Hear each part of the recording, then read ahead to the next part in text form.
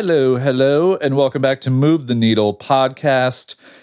Greg, you before we started recording, you told me something hilarious, and I need you to repeat it. And you said that you're a crack addict, but it has nothing to do with drugs, but it's hilarious. And so I think we need to start right there. Yeah, so I am deep into the weeds on chiropractic videos online. So now, is this online or is this just Instagram? No, online. And that's part of the problem here. So I don't go, I'm still not like really much of an online quote unquote person. In fact, I realized the other day when I got deep into the weeds on this YouTube thing, this was the first time I've watched maybe more than 3 videos at one time on YouTube. Wow. I just never go on YouTube.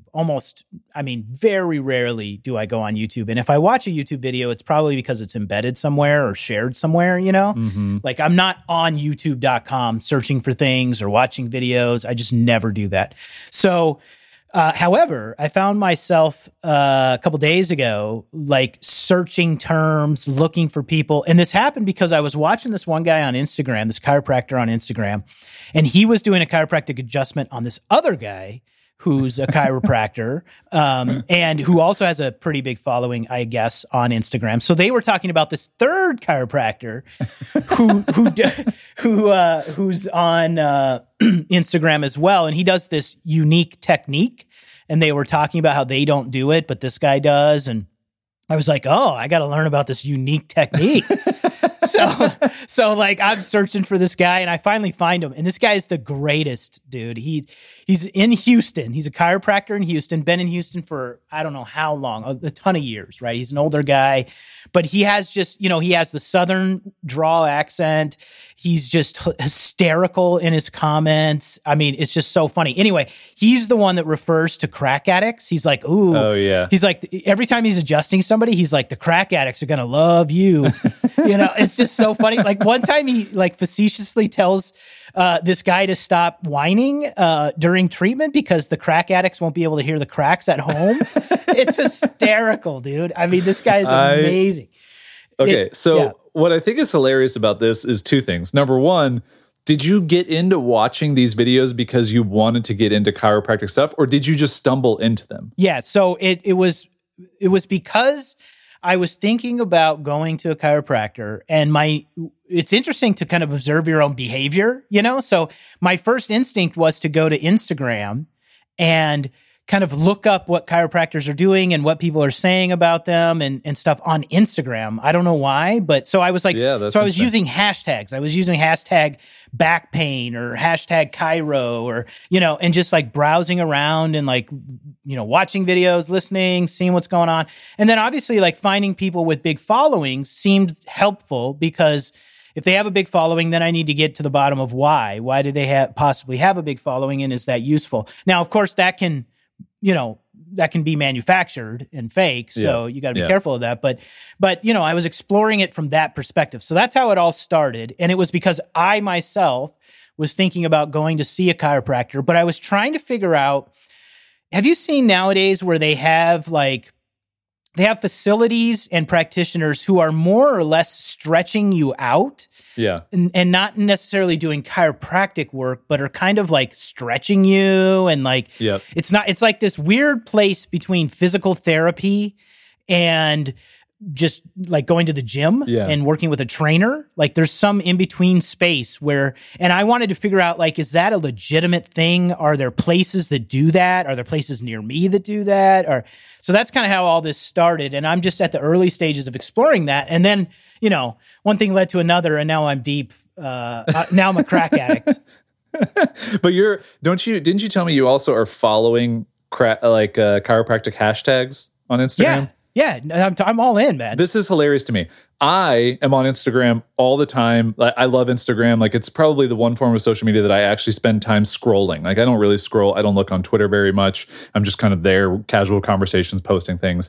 YouTube, I'm the opposite of you. So I watch YouTube every morning first thing. That's like what I watch with my super indulgent coffee that we've talked about on here and with my breakfast. So it's like, for me, 2 to 3 videos is as much as I want to consume first thing in the morning, but I want to do that before I check email, like any of the reactive stuff. Like I like to have just kind of some nice things to watch or to listen to.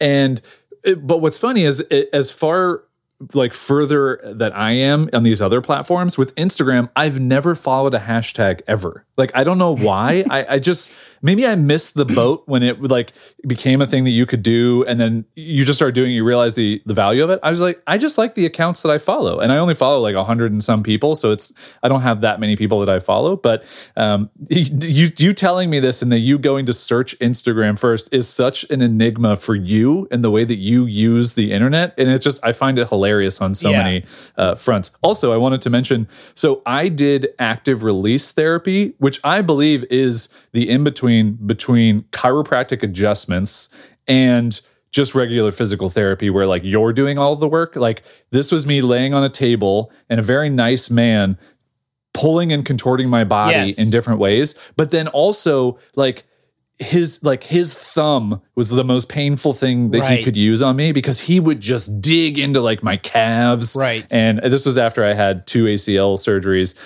But yeah, I will tell you that it was the most painful thing I've ever experienced in my life was active release therapy. Nothing else has been as painful. I don't know that it was helpful, to be honest. Okay. But I also don't know that it wasn't helpful. So that's the tricky thing with some of this stuff, where this is the thing that I've always looked at with chiropractic, kind of like the idea of it, is the only stuff I've consistently heard from people is, yes, it helped, but then I felt like I always had to keep going for it to continue to be helpful. Right. And I'm like, so I don't really know that thing is actually helping, or if it's just creating kind of like a causation, and then you feel like you have to keep doing that to get whatever that is. Okay, so I have a counter argument to that, though I probably agree with you. So I did chiropractic, saw a regular routine chiropractor when I was much younger because I've had back problems my whole life. And I remember like, when I was like 13, 15, I would go to the chiropractor on a regular basis. And that's exactly how I felt. I felt like when I went, I got relief, but when I didn't go, I was still having problems and I would always have to go back. And it's expensive. So, back when I'm 13, 15, my mom can't really afford to pay to have me go. And so, I just dropped out, right? So I agree with you from that perspective. I just want to interrupt. Now you have ornament money, so you can go whenever you want. That's right. I can do whatever I want now. Okay. Yeah. So, but the thing is like, I started thinking about that and I was thinking like, well, what's the difference, right? So that's like saying, well, I should be able to go to the gym for a certain period of time and then never have to go back to the gym ever again for the rest of my life. Like, so, or like, I should be able to eat for 3 years. And then when I'm done eating for 3 years, I should never have to be able to eat ever again to sustain myself. Like, I just think that argument is a poor argument. I understand why people say something like that. Like if you have an injury and you're trying to get treated for an injury and the injury isn't getting better from the treatment, well, then, yeah, that seems like that treatment isn't working. But if you're getting certain relief on a regular basis and it's realigning you, but then you're going off and doing things that are going to take you out of alignment, it would seem to me you would have to go back again and put yourself back in alignment. So I'm not sold on that argument as a reason why not to have either active release therapy or chiropractic work or something like that. But I'm also not doing it right now. So I don't want to judge it one way or the other. I just want to explore, why are people doing this? Why is it becoming a thing that people are exploring? And is there any value potentially to me? In particular, because you and I have talked about, I actually do have an injury, a hip injury, that I think is a problem for me that I need to have looked at. And of course, I don't want to go the traditional doctor route and them being like, well, what you need to do is take these pain pills, go get this surgery, go get, so I'm exploring, are there some other things? But in that exploration, of course, it's turned into a complete, rabbit hole. Rabbit hole of just video after video. And I've got to tell you, this chiropractor in Houston he's got this thing called the ring dinger. Dude, this is like the great dude. I mean, hold on. What is his @ handle on Instagram? Do you know it? I don't. I have no idea what his @ handle is because I just don't even. Oh man, I need to. I don't even know. I have not seen him on Instagram. I've only watched his YouTube videos. I'm literally searching right now. Okay. All right. I'm going to see if I can find him after this. Do ring dinger. Like if you just type in 2 separate words, I think it is ring dinger in YouTube. I'm certain you're going to get this guy because the other thing that I learned is YouTube comments are amazing. Oh yeah. Yeah. Amazing.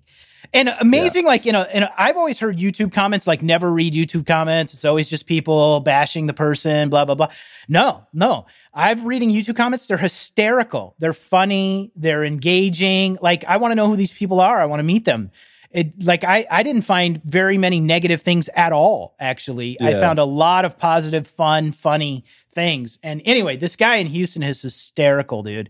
You got to watch some of his videos. He's got the ring dinger, which looks like he's basically breaking your neck.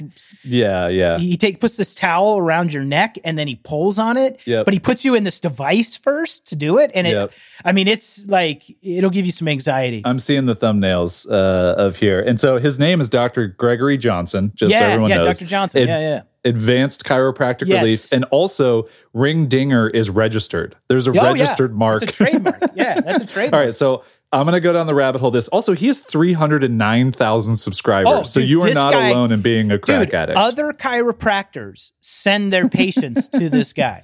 So like some of the patients that show up, and he's got like world famous athletes that he sees, like veterans, like people from all over the country go to him in Houston. Okay, very quick. I have a counter argument to your counter argument. Oh, sure. Go for it. So what I said was, I feel like chiropractic, this type of thing, you should go, you shouldn't have to keep doing it. You said, going to the gym, like you can't just go and stop going. It's a great argument. Totally agree with you.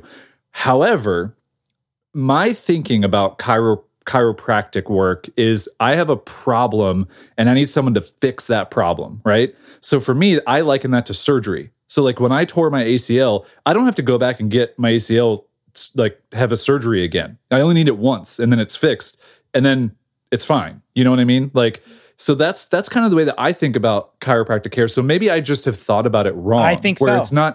It's not necessarily a fix as much as it is more of a physical therapy. Right. But here's the problem. The way that chiropractors, at least that I've always seen them pitch things, is they use the word fix. So I liken that to, well, surgery is actually what fixes things when things are really actually broken and misaligned and torn or whatever.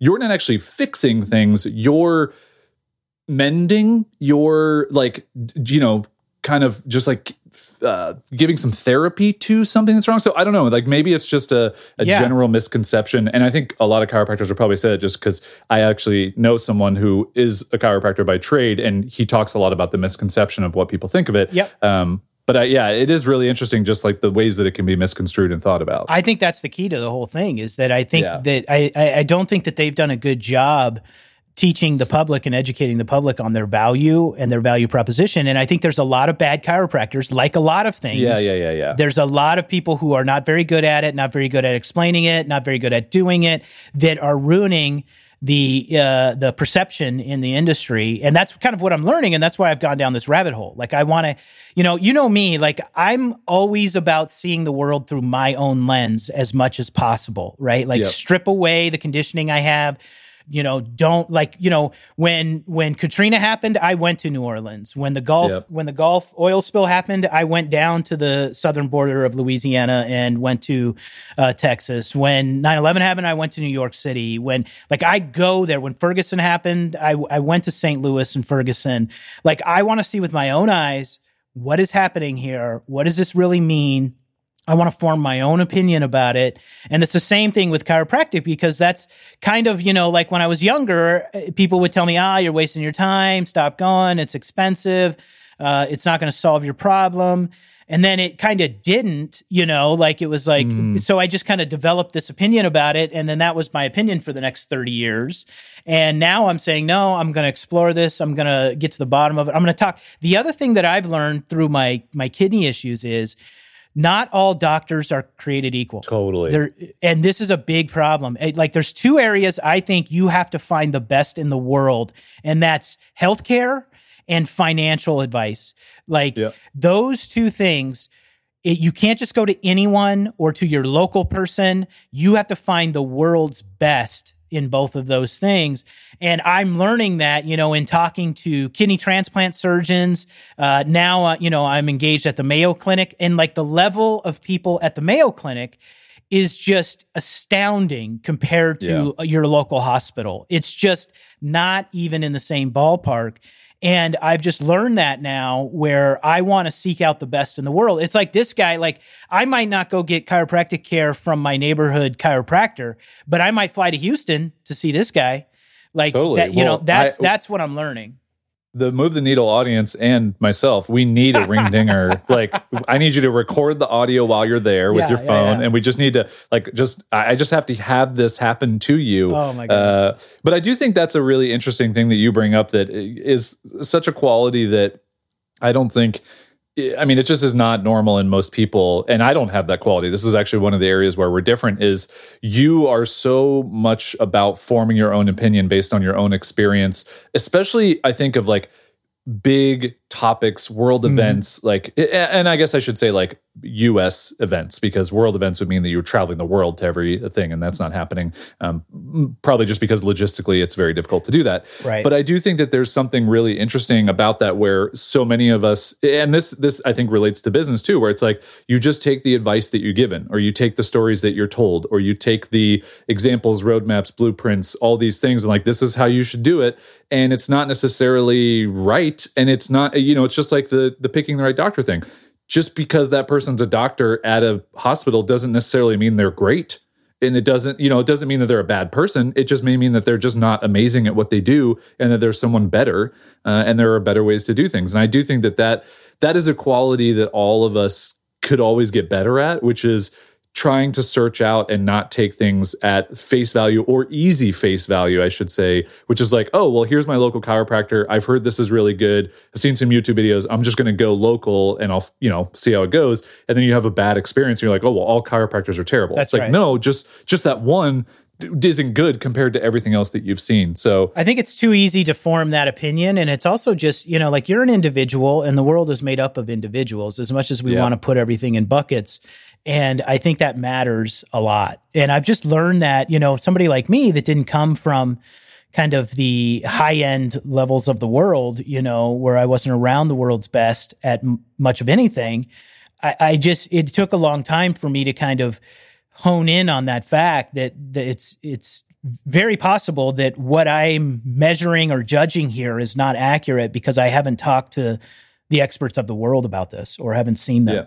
Yeah. All right. So, I mean, I'm going to make a note here, because we need to get an update on this in the future. If you end up, number one, going to Houston, that'd be amazing, just because that would just be hilarious. But even if you end up doing it, it'll be really interesting to hear if it actually fixes it. And I know that you're dealing with like some hip issues and back issues and things. And, and some of that is just kind of like, you have some real... Well, it's age, but it's also you have some really different stuff going on in your body that most people don't. Where you have a kidney next to your abdomen, you said, right? And yeah, my right abdomen. And it's not where it's naturally supposed to be. And so the human body has evolved to be a certain way. And when you move something around, even as something quote unquote as small as that inside, I mean, it probably throws everything off. And I was even telling you, so I tore my right ACL in 2007, and when I didn't know anything about ACL tears, I mean, I played basketball, so I knew of them, but I didn't know, like, what is the medical thing that's going on here? And I remember asking the doctor, what is the likelihood that I will re-tear this? And he said, well, actually, the likelihood is 10% higher that you'll tear the other leg, because when you're rehabbing something that is injured or like one side dominant, the other side starts to weaken, even though it's becoming stronger, but like the weak points of it become even weaker. So your ligaments, your ankles, especially in your legs, and your hips. And I remember like having some hip pain when I was going through rehab, but then a year, almost to the day, I tore my left ACL after tearing my right. Wow. And it just, and I also was really aggressive on my rehab because I was 24 at the time or whatever this was. Like, I thought I was invincible. So I was like, okay, this tested my invincibility. Well, now I'm going to get back faster than anybody ever has. And guess what happens? I tried too hard. I pushed it too hard, and I ended up tearing the other one. But it is just the human body is so interesting. And I think you're right. Like with that stuff, you have to find the best that you can. Obviously, there's some limitations for everybody and what they can afford, but it's the same. Again, like I always have some type of business thing that I come to just because I think it's the experience that I have, the most touch points in. But it's like if you hire a bad developer, or a bad designer from the start of a project, it's only going to become more expensive in the long run to deal with all of the issues instead of if you just would have hired a really good one from the beginning. Right. And it's like, just pay a little bit more in the beginning and do a little bit more research in the beginning and, do what you can in your own circumstances. Obviously, like some people have different circumstances than others. And we try and point that out as much as we can in the show because we realize that, we're both coming from different places of privilege that people don't have. But we've also not had those privileges our entire lives. So it is interesting to think about that. Okay.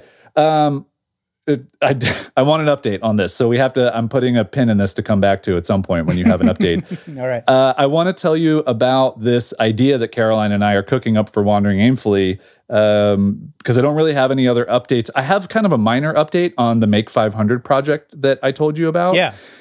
And so just as a reminder, that project basically the idea is it's a way to qualify people who come to the Wandering Aimfully website and say, hey, you're trying to reach this specific outcome, which is to launch an online course, but can we help you do that in a shortened time frame with just a small outcome, but to actually have an outcome and not just be the person who continues to want to do this or buy other courses about it or read all the blog posts, but like actually put your idea to the test. And so we had 20 people go through this beta group. And the idea was it's 7 days, 7 lessons. It should take you less than an hour per lesson total. Some lessons will be longer than others, but really it should only take about 7 to 10 total hours at most. And oh man, it's so interesting. So this isn't actually the thing I want to update you on. I just wanted to give you a little heads up on this. It's so hard to get people to stick to stuff. Yep. And this is like the recurring thing that Caroline just reminds me of all the time. She's like, you cannot force people to do the work. You can't force people to take action. And it frustrates me to no end because I know that the natural human tendency is you get really excited about something that seems to be something you're interested in. So like we have these 20 people who raise their hand and they want to do this specific thing. They want to start a small online course. They've been thinking about it for a while. We even had some criteria, like you need to have a certain amount of email subscribers. I think it was like 300.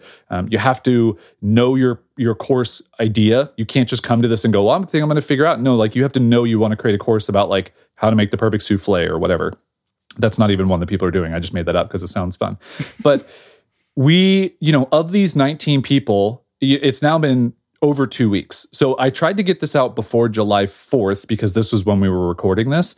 And I knew that as soon as we got near that point, people would just fall off the map. Because even if they're not in the US, and I think we have a couple people that aren't in the US who are in this group, it's just the natural like summertime, you're doing things like middle of the summer, you're not checking and doing work stuff. We had one person complete the goal of getting it done in 7 days. 1 out of 20. And these were people that like, they emailed in, they're like, I'm in, I'm committed, I'm going to do this, like I'm excited. And it's just so hard to watch people not show up for themselves. And I think that's the thing that really is so difficult for me to watch with this stuff. And again, this isn't even the fun thing that I want to talk about. I just wanted to kind of update you on this, is that I know that I can't solve for this problem, right? Because this is what like personal trainers, gyms, like this is a problem they've tried to solve for so long that people just can't get their health in order. Like they just can't figure out how to like make a consistent habit to be healthy people. And no matter the amount of styles of gym, whether it's CrossFit or 24-hour fitness or, the super obscure things or, any of those things, you can't force someone to get in there consistently and, actually like have a good healthy habit of life and diet. Yep. But man, it's so tough to watch. Like these 20 people are so excited. And then I've just been checking in on them. Like we have daily emails that go out to them. I've been sending an email like every 2 to 3 days, just me emailing them directly going like, hey, how's it going? Do you need help with anything? Can I, anything just to make this easier for you? And half the people are just ghosting. Like they're just not even replying because they're probably ashamed of the fact they're not doing yet another thing. Mm-hmm. And then, another half of them are replying and saying like, oh, my kid got sick or, and it's like, it is real world problems that they're dealing with. But here's the thing, there's always going to be a thing. There's always going to be a hurdle or a stumbling block or something. And if you don't force yourself to carve out the time, you're never going to get the result that you want. And it's just so frustrating to me because I so badly want people to get out of their own way. And it just continues to be a thing that I have to battle for myself of like, okay, well, just can't force them to get out of their own way. So it is what it is. How long have you been working with people in some similar capacity to this now where you're trying to help people get somewhere, like directly help them? 6 years. 6 years, yeah. So I'm wondering how long it's going to take before before you stop getting frustrated. I really am. Well, and the reason is, Caroline. Go ahead. Yeah, if Caroline were here, she would agree with you so hard. Like, she would just be like, Greg, I've been saying this for 6 years. But here's the thing. It's like I don't know, man. It is where I do have faith in like my fellow humans of like, I know you can do this. Like, anyone can do this. I'm not special. I did this. And I know that we've kind of had conversations about this before, and I think we'll have a longer one about it at some point. But it's like, just sit down and do the thing. Like, I've literally laid it out for you. Just do this exactly, and it will work, and people can't even do it. No. And And this has kind of been the crux of my career, actually, because the majority of the work I do is helping other people achieve their dreams. And that's basically been the way I've worked in some capacity for 19 years now. I think this is year 20, actually, this month. So I get it. And I also understand that no matter what you do, no matter what you try, no matter how hard you try, and this has always been my thing. So one of the main reasons why I've never written a book, never created a course, never done anything like that is because I know I will benefit. Mm-hmm. I know without a doubt, I will become more popular. I will become more rich. I will become, it'll feel better. I'll be more happy by doing it. And I know only a very, very, very, very, very tiny fraction of people that get my material in their hands will ever do anything with it. And it just drives me crazy. Yeah. And it always has. But I finally, have gotten over that. I think when I did the $10 in a laptop project, I finally reached some place where it like hit me in the face of like, Greg, that just cannot be your issue. Yeah. And you have to let that go. But I'll tell you, I have a good friend named Diane Kennedy. She's an accountant. And she's built this huge accounting platform and franchise for herself, which is amazing. And she used to be the accountant actually for Robert Kiyosaki. I just had to get his name into the podcast. Yes. Oh man, that is the Move the Needle podcast bingo. Yeah, everybody, right there. Congratulations. Take a drink. Take a drink. And anyway, she did this program called Maui Mastermind with this other guy named David Finkel. And it was a $30,000 mastermind in Hawaii. I'm close. I wouldn't call close. I'm good friends with both of them, and I was part of that group, and met a lot of really great people through that mastermind and so forth. But what's interesting is I remember her giving that talk. Somebody asked her, "Why do you charge $30,000 for this?" And she said, "Because these are A players. Yeah. Because anyone that's going to pay $30,000 to attend this isn't fucking around. Yeah." They're just not fucking around. Yeah. And she said, I spent my early part of my career trying to help people that don't want help. Yeah. And that will never get out of their own way. But when I work with this group, we will say we're going to do something, and by dinner, we will have already started it. Yeah. And that's the difference. And unfortunately, that's just kind of how the world works. And, it's a hard thing to accept, because you really want to, as you put it, you want to see people get out of their own way, and you know that these people can actually do these things.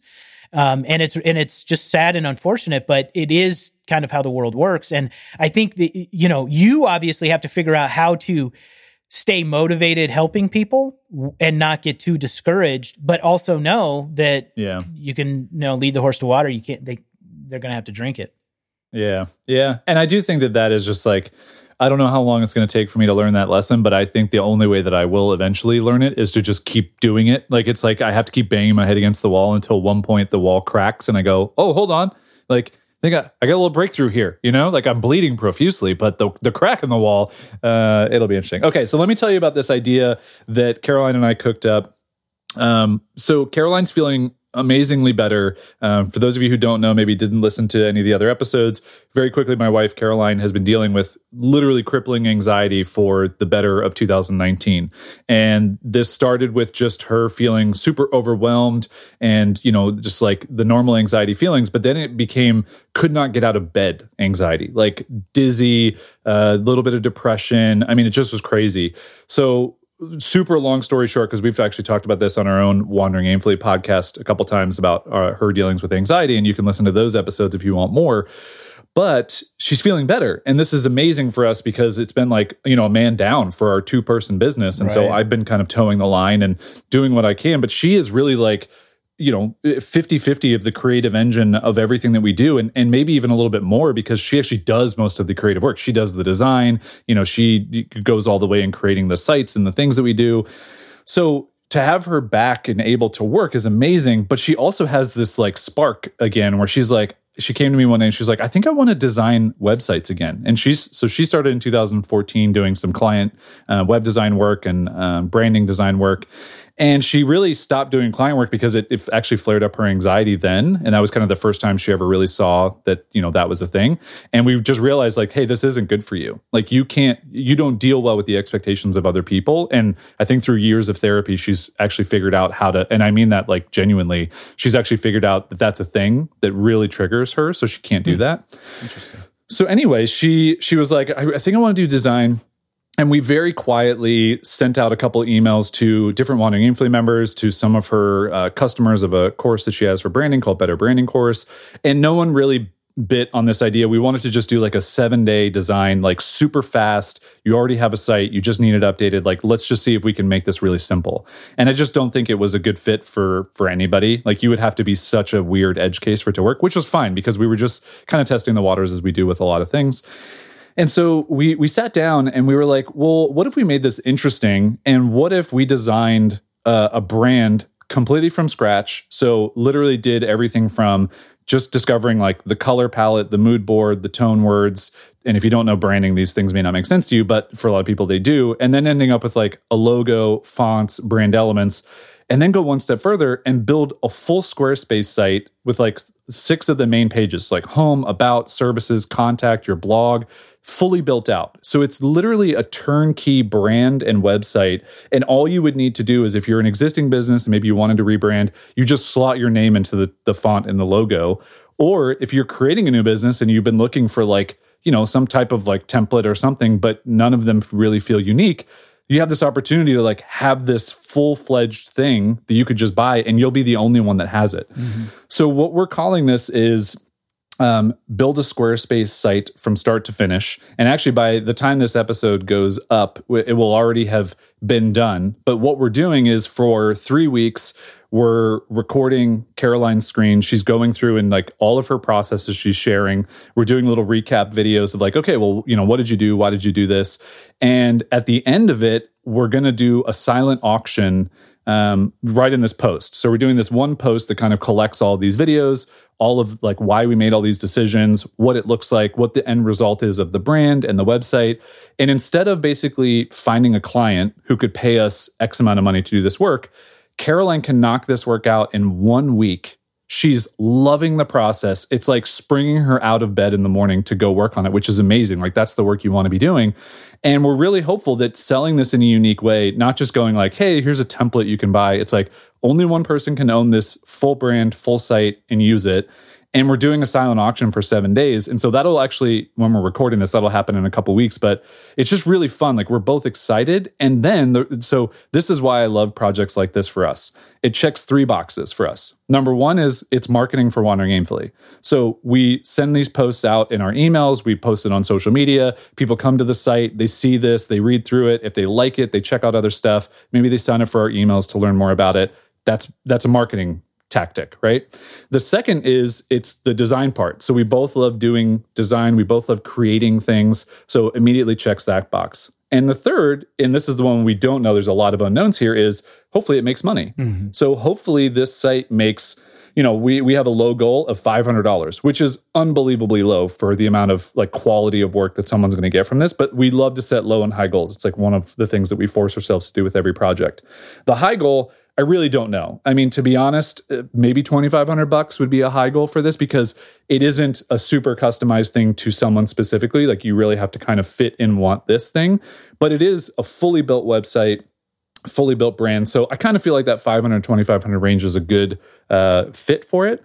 And so we'll have the silent auction up for a week once we're done. And then we're going to kind of see, okay, what happened? Like how did this go? Did people like it? What did people say? How much traction did it give for us from like an email growth standpoint? How much money did it make for the time that we invested in it? Is it something we could do over and over again on, on a pace that matters? And just kind of reflect on it. So my acronym for this is BASTF. It's a lot of S's in the middle with an F on the end. But I love just like these silly, like, WAIM, Wandering Aimfully is WAIM. So I always come up with these things. But it's definitely been super fun so far. We're really excited about it. Yeah, so I've got several questions. But first, what's your Google acronym? The one where you guys do it on the WAIM podcast, the Google this for you. Oh, we Googled that for you. Wagugdafi. Yeah, Wagugdafi. Yeah. Yeah, I love it. You guys are the best at acronyms. Oh yeah, it's me, and it sometimes drives Caroline nuts. Like if you go and you find this post, so when this is up, the post will be at wanderingaimfully.com/Squarespace, and you'll see that BASFA is everywhere. But I also say it in the videos constantly, just because I like it. Like it's a form of branding even for me, and it's fun and it's interesting. So anyway. Yeah, no, that's funny. So a few questions. The first question I have for you is, how do you guys, if you have a process for this, or if you even think about it, I don't know, but how do you guys decide what to work on and what not to work on? Because both of you, from my experience, you guys have endless ideas. And I think that is you have riches of ideas where most of us are like, I can't think of anything. Right. Yeah. And so, but ideas are just ideas until you decide to actually move forward and do them. And when you guys do them, you do them at such a high quality, they're going to require a tremendous amount of effort and energy and resources for you to do. And in this case, whether it takes a week or not, that's going to be a full-fledged week of working that's got to take you away from other things, I imagine. So does it? And how do you decide, yes, this is worth doing, or no, this isn't, especially at such a unique idea that no one else really has any data to tell you if it's going to work or not. And you don't have data to tell you if it's going to work or not. And it could end up being a complete waste of time. Like, how do you decide to move forward or not? Yeah. So we've learned over the years, and I think this is something that's really unique to especially people, whether you're a couple or a partnership or co-founders or whatever, when you work really closely together and you almost are of the same mind in a lot of ways. And that comes with time, because in the beginning, we very much were not like that. Like, we butted heads on a lot of things, but we're so closely connected on things that, like, we can tell when we bring an idea to each other, we can be excited about it. Even both of us are excited about it, but we can't really see how it happens and that it checks enough boxes for it to be worth the time spent. So we've had many ideas over the years where, there's just things that we've wanted to do, but it just hasn't checked enough boxes. Like, I actually think you'll appreciate this one. I don't think I told you about this. I did actually tweet. This is one of the times I tweeted an idea that I didn't do, which sounds kind of douchey to say, but I promise I don't mean it that way. So you remember the Hulu has live sports ads that went this last NBA season? Yes. So these ads were hilarious to me because it's just NBA players saying, Hulu has live sports, and they're getting paid for it. So I bought the domain, does Hulu have live sports? And I wanted to do a full campaign that's like, hey, I'm a normal NBA fan. Does Hulu have live sports? I don't know. Will you pay me to say that Hulu has live sports? And so I literally wanted to recreate like some of the commercials that they did, like go to a tattoo shop where Dame Lillard went, have like the little office meeting where Giannis went, like literally create these things and just ask the question and then see if Hulu would pay me. Because my assumption was, if Hulu paid a nobody, a veritable nobody, like I do have some social media following more than most people, but if they paid me, and let's just call it $100,000, like this is just super random, but if they paid me $100,000, do you know how many news outlets would write about that story? Mm-hmm. And that campaign would be so talked about, as opposed to, I could barely find anyone talking about it when I searched, does Hulu have live sports? Like no one, like I think Ad Age wrote an article about it and that was it. Mm-hmm. And so like the actual value of that campaign was, I mean, almost worthless to Hulu from a standpoint of getting media and press for it. But yet I had the idea that I really like, even if they paid me $20,000, like it just would have gotten so much more press. So that idea is one where the example was like, there's too much we have to do for this for a potential of, almost no return. Like Hulu could just ignore me and it wouldn't do anything. But also like, it's a very self-serving idea. Like as fun as it is, it doesn't really do anything for anybody else. Like it's very much just like, hey, I came up with this weird idea. Like, let's see if I can get paid for it. Kind of like selling my last name. And I don't like doing a lot of those because it does feel too, like, it's just like no one can do that. You feel really alienated by it. I don't know. There's some weird things. Anyway, that's a very long-winded example of, we have ideas like that all the time, but we don't chase them because they just don't feel right enough. And I think we all know, your gut can really tell you when something doesn't feel right enough, as opposed to BASFA, where we start talking about this and we really boil it down and go, okay, how much work is this? Okay, it's probably only 1 week of work, maybe less, but we are documenting it. So that adds like double the work, but we like doing it. So that's the other thing is we start to look at what's every part of this and do we like every part of it? And I think what it boils down to for us is we like the building of it. We like the creating of it. We like the sharing of it. The selling would probably be the thing that we like the least. However, by doing it in a silent auction, that actually makes it fun because it's not just throwing an arbitrary price tag on something and crossing our fingers and hoping that someone's willing to pay that. It creates some allure. It creates some interest for us to really go, okay, let's check every type form submission that comes in. What are people willing to pay? There's 24 hours left in the silent auction. What's the highest price that it's going to be? Okay, this is cool. Like it makes us feel really interested. So there's a lot of things that we kind of weigh in that topic. And I hope my Hulu example didn't completely derail, but I wanted to give we have lots of ideas, but that's one reason why we don't follow some of them. Yeah. So it does sound like it's more intuition than it is a practical process. Would you agree? Totally. Okay. Yeah. And I think it's our combined intuition too, right? Because I was really excited about the does Hulu have live sports thing, but then Caroline would kind of talk me down and be like, yeah, but like, what if it doesn't do anything? Right. And that's actually where I think a lot of times we try and prepare for success with an idea is to do stuff where we can hedge our bets a little bit where it's not totally reliant. Like that one's 100% reliant on Hulu saying yes to us in some way, as opposed to like when I sold my last name, I had hundreds of sponsors that I had worked with at the time. I knew one of them would buy into this for $1,000 or a couple $1,000. So like I hedged my bets a little bit on that because I had some control over the outcome of the idea. Yeah, and it also sounds like you're not just hedging your bet, you have multiple benefits. So exactly. It sounds like it has to have multiple benefits as well. So if it doesn't work out financially, it may have worked out in terms of attention. Totally. Or if it doesn't work out in terms of attention, it may work out where you get more people on your email list. Or if it doesn't work out, like there's always backup benefits that you go, well, even if this part doesn't work out, this part likely will, and that moves us one step closer to our ultimate goal. It's kind of how I'm seeing it, at least from my perspective. Totally. Yeah. And I think you're right. Like, I think if there was any process to these ideas, it does have to check more than one box. So even with my last name example, it was never just about the money. Like me selling my last name, it was actually about the story of me trying to find my identity through basically like living my life on the internet and having, multiple fathers and never having an identity that most people have through their last name. And I know that you can actually kind of relate to this where some people can't, where it's like, I just like my last name, it really doesn't hold much meaning to me. And because I'd had 3 my entire life, like none of them held any meaning. So I just wanted to see like, could doing something that I'd already been doing kind of find that. And so, yeah, I do think that even those 3 specific things for us are the things that come back a lot, which is the marketing side of it. So like, growing our audience or just getting some attention for the other things we're doing, creativity, design, coming up with something that's unique or different, and then generating revenue in a different way or a unique way. And just kind of having you tilt your head when you go, oh, a silent auction. I didn't expect that. Like that's not how people sell brands and websites.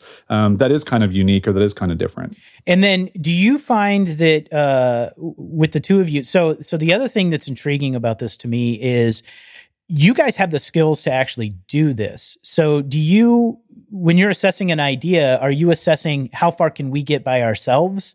Or how much is this going to cost, not just in terms of time, but in actual money?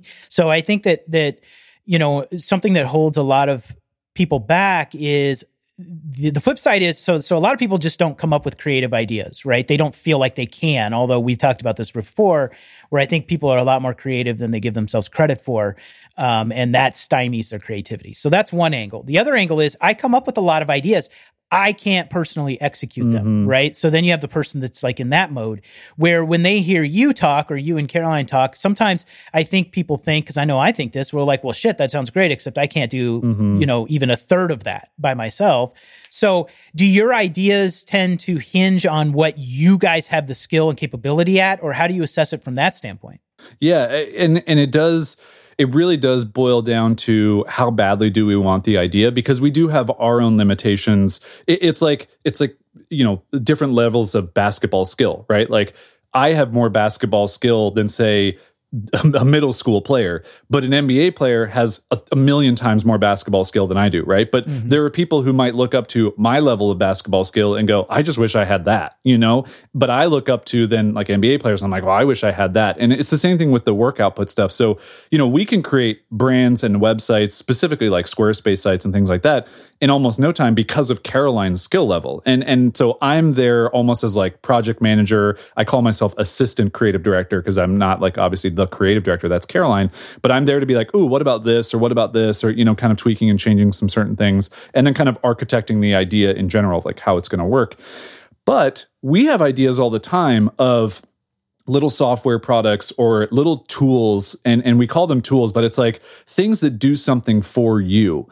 So, about 2 years ago, I had this idea for this product called Spruce Metrics, and the entire idea was my buddy Matt had this spreadsheet where it crunched your email subscribers, your website traffic, and your revenue into one table, and then did some math in between all of them to tell you the health of your business. So to tell you like, hey, your email subscriber growth is not directly related with your revenue growth, like you should try and fix something in between those two. Like something is off there that could be better, or maybe it was something else. And I have such technical limitations that I always have to lean on developers to take and make it a tool, make it an actual piece of software.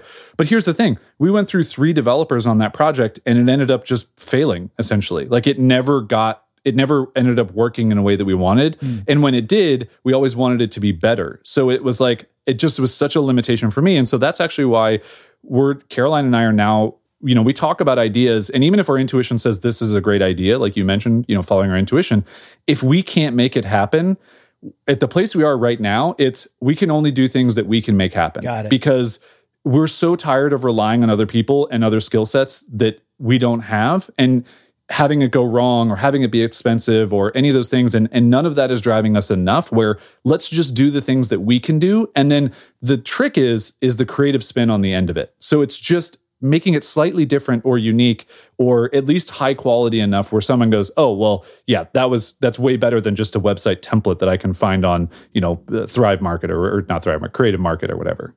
Yeah. So, and I think that's interesting. Your kind of motto right now is, we're going to work on things that we can make happen.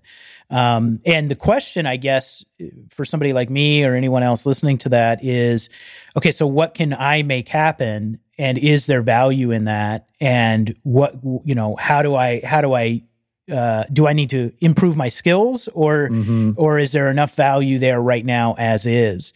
And I think that that's where a lot of people get stuck because they look for those templates, right? They look for those processes or those ways of doing things. And this to me is the difference between, the difference between what to do and how to do it. So you can tell me, here is what you need to do to grow an audience, right? Online. You need to have an email list. You need to have a email marketing platform that you can collect email lists. You need to send a newsletter, right? Those are all like what to do. But the real value, the real value is in how you do it. Yep. Right? So your email newsletter might be stacked with more information, better information.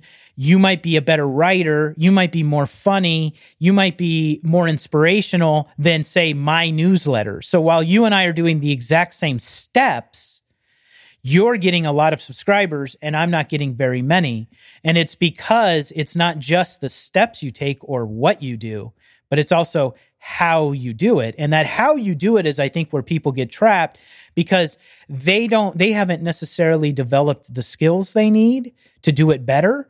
And so they are following the steps and not seeing much success. It's like, well, Tim Ferriss told me to do these 5 things, but I'm not reaching the level of Tim Ferriss. Why would that be? Well, it's because it's not just what you do, it's also how you do it.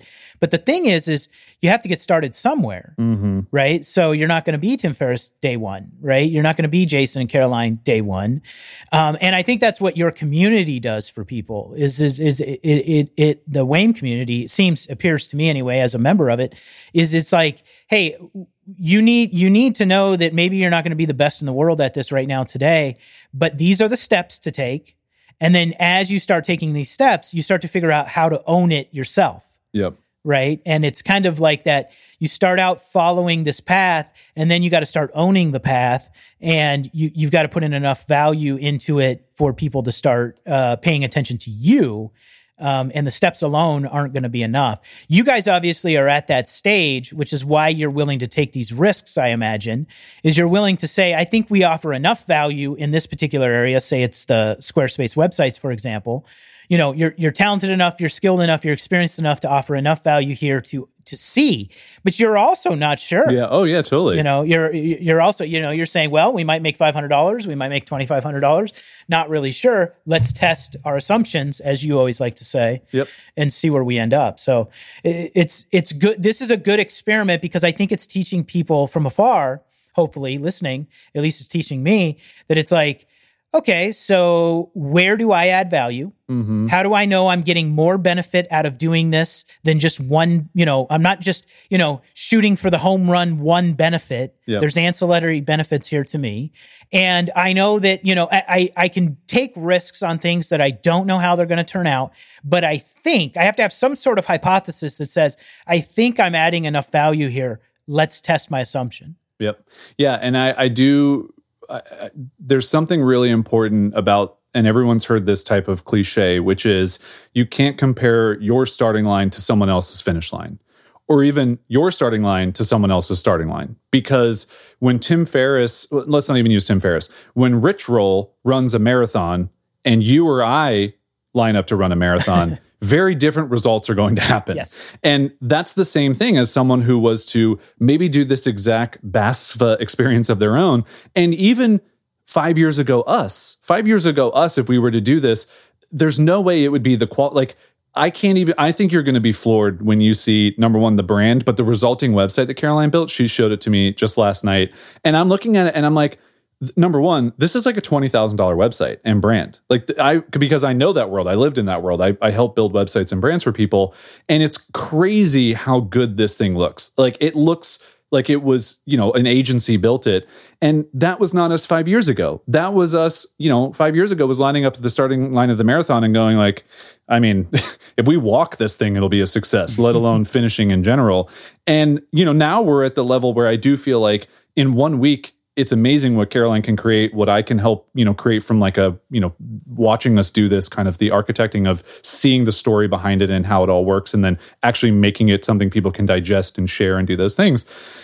And I do think for everybody, it's their own journey and it's their own way of doing it. But the really important thing is it kind of goes back to the Make 500 examples. Like, you have to get on the starting line and then you have to go. Like, you can't get to the starting line and get yourself psyched out and then they, you know, shoot off the starting gun and then you turn around and go, I'm going to go back home. Mm-hmm. You know, like I got to this point. I'm not going to do the hard work now. It's like you have to send the newsletters that are mediocre. You have to build the projects and share the things that aren't great, because that's the only way you're going to move forward to get better at all these things that you do. And it's the only way that we've done it. And like you said, that's all we tell the WAIM community is when we teach something, it always comes from firsthand experience. Hey, do this, build your audience this way, create this way, get out of debt this way, because it's exactly where we were a couple years ago. Mm-hmm. We were this space, this problem, this issue, and here's how we got through it. And you can do the exact same thing because we're just the same people you are. You just have to actually show up and do it and then get going. Well, as a fan of Caroline's, I'm excited to see it because I've seen your guys' work. Like, I was in the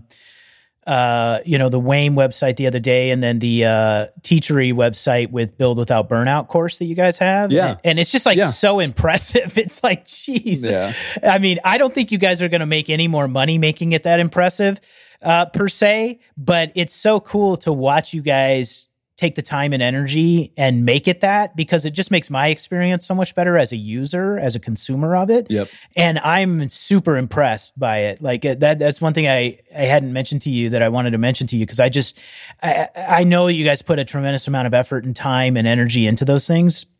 And it shows. I mean, it's just so good, man. Like, it's just so good.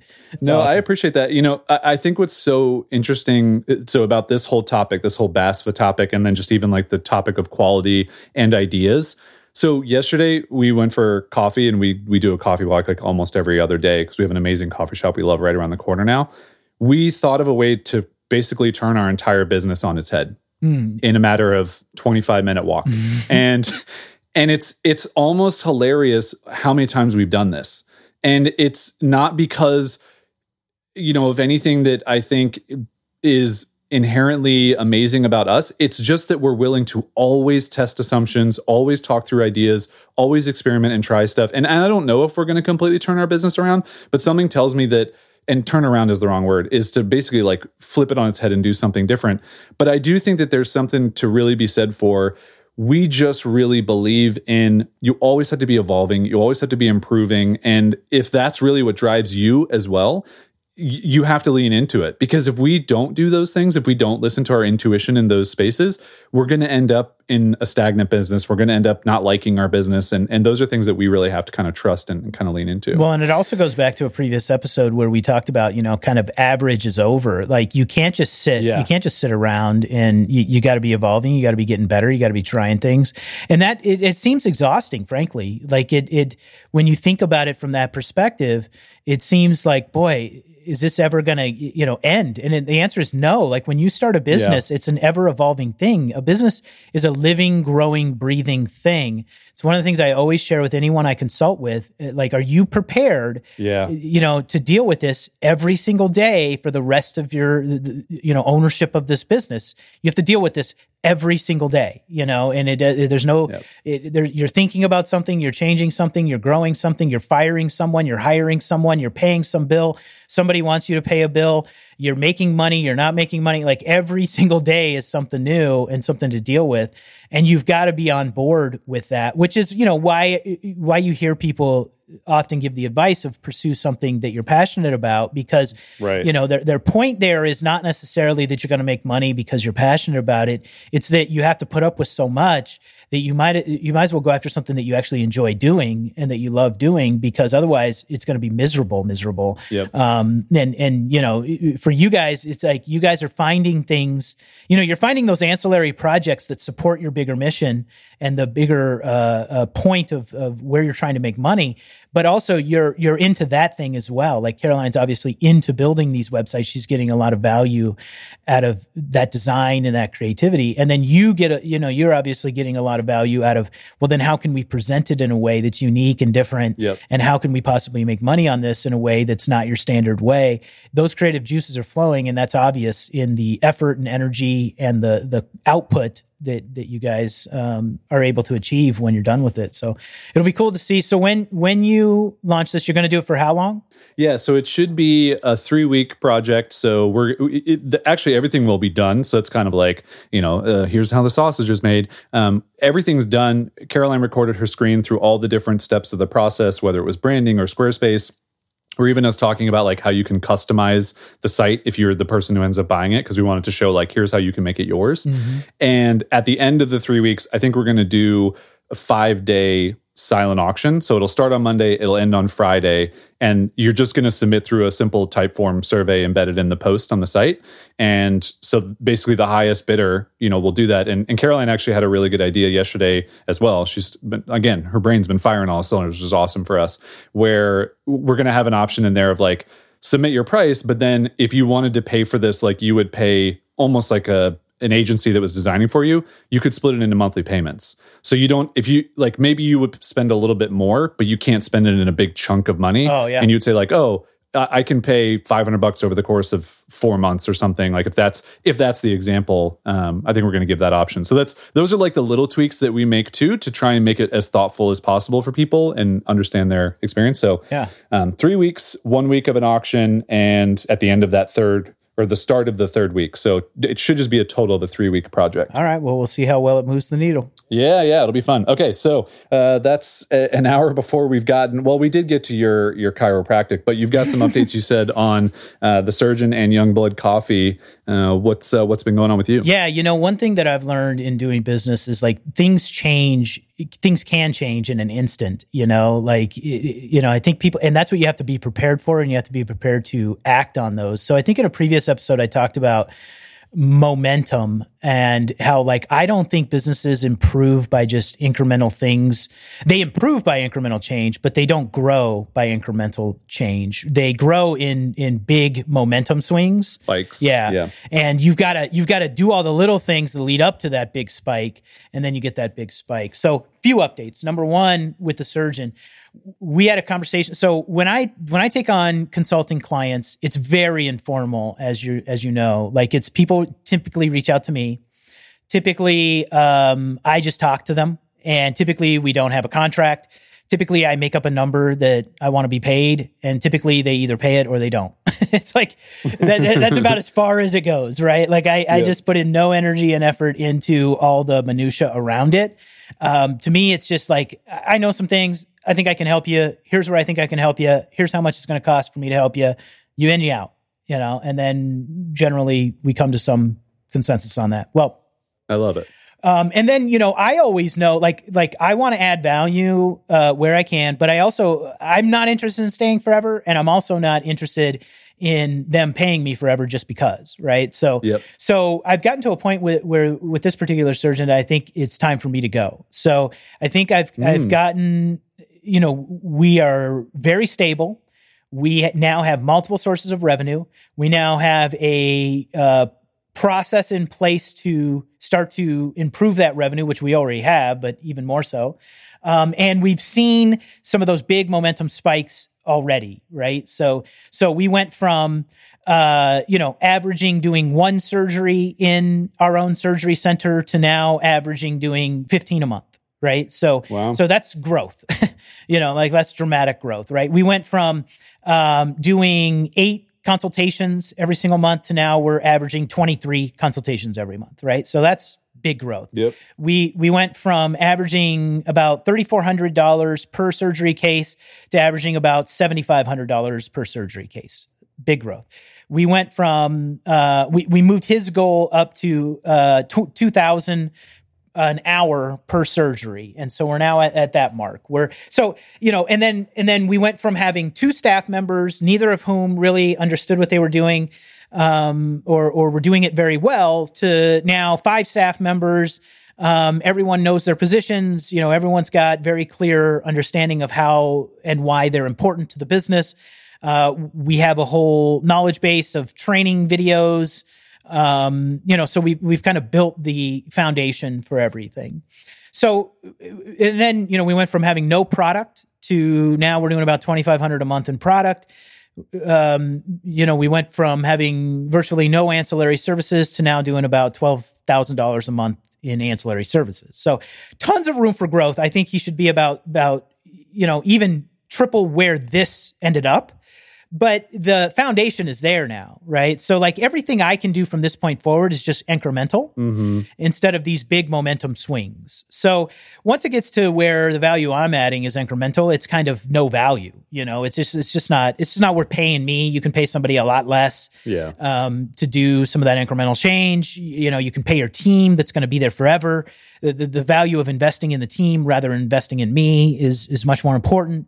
So I'm just at a stage where I'm like, this isn't going to add a lot of value for you. It's not going to add a lot of value for me. Let's just bring that to a conclusion. So we're winding down that relationship. And then what that does is now that frees me up to put more energy and effort toward building my own digital products, which is at the forefront of my mind. So now I have a gap of time, and now I can use that time to start to make the transition from one-to-one to one-to-many, which is my number one goal right now. So I went and listened to the first. I started the Build Without Burnout course. Nice. And I did the first lesson, completed that all the way through, and then I'm going to start the second lesson today. Cool. And we'll see where we get. But this is my main focus now, which is great. So now I have my kind of primary time and energy dedicated to building my digital courses, which before, it was very passive and secondary in the background. And I wasn't getting very far with it. So I now can hold myself more accountable and have the free time and energy to put forth in developing out courses and other digital products. So I'm excited about that. Ooh, cool. Okay, I have two questions for you. Yep. One is actually more of an assumption, which I think I know the answer to, but I do think it would be interesting to know. When you work with these clients, and as someone who's also worked with clients, do you find that, like, when you say, like, oh, it's time for me to wind down, is actually more because you don't get a lot of value from not being in the beginning stages where you're figuring everything out, where you're solving all the problems, and they're all kind of fun problems to solve, right? So it's like, okay, where's the building we're going to buy? How are we going to set the building up? What's the experience going to be like? How are we going to make the employees more in tune to what we're doing? How are we going to make different streams of income for you? How are we going to up your income? How are we going to get more people in the door? And once you solve all those problems, you then end up kind of in like a maintenance position, right? Where it's like you could continue to get paid, even if we just throw a number out, $10,000 a month. Like you could continue to get paid that money, but it's really mundane work and it's really not fulfilling work. And you would rather not get paid that money and use all of that time to something else. Is that my correct assumption of kind of how you view these relationships, as I would? Not necessarily. Ooh. I think I'm slightly different in you in that I am happy to take free money. So, so I don't. I took a drink of water there. I almost spit my water everywhere. No, and I'm obviously being a little bit facetious about that. But, I know, yeah. But I don't have the creative itches that I think you do to that extent. But I am a problem solver and I like puzzles. So I do get a lot of value out of creating big jumps, like I do get bored and it is monotonous once it starts becoming what I would call incremental improvements, versus those big jumps. But also like I don't have constant itches like you do. So I don't have ideas constantly popping into my head like, ooh, I really want to try this. Ooh, I really like to explore this. Ooh, I would. That's not really where how my mind works. My mind works more like I see something that's problematic and I think I can solve that. Now I'm getting excited. Mm-hmm. Or I see something not quite working the way it could work and I think I can make it work better. Now I'm excited. So my energy comes less from ideas and more from solving puzzles, right? So the idea is the puzzle. So you have the idea and you've turned it into a puzzle, but the puzzle's kind of a mess. Mm-hmm. Let me fix it. Yeah. Right. And so that's where I get a lot of my value at. And so in the case of like this case, things were kind of a mess. The ideas were already on the table. The ways of making money were already on the table, but they weren't being executed very well. And there was no clear path and it was kind of a jumbled mess. Here, let me put the pieces in the right order for you. And then once the pieces are in the right order, yeah, I'm a little bored with it. But more like I think it's my responsibility to say, okay, I can keep fiddling with these pieces, but you're going to pay me too much to do so. Mm-hmm. And it's just my responsibility to just say that, and move on, and move on to other things. And that's kind of where we're at here. I think both of us in this case realized it. I think he's saying, yeah, I'm going to pay you too much. And I'm saying, yeah, you're going to pay me too much. Let's pass this off to other people and let them kind of fiddle with the remaining pieces. Now, if he wants to come back to me and say, okay, now I'm at a different stage and now I want to retire, from doing surgeries myself, but I still want to have income coming in. And I still want my business to run. Well, now that's a significant enough challenge for me to re-engage. Mm-hmm. Right? Because that's a big difference from where they're at right now. So those huge jumps, those huge leaps, I love taking, but those day-to-day incremental improvements, yeah, I'm out. Yeah.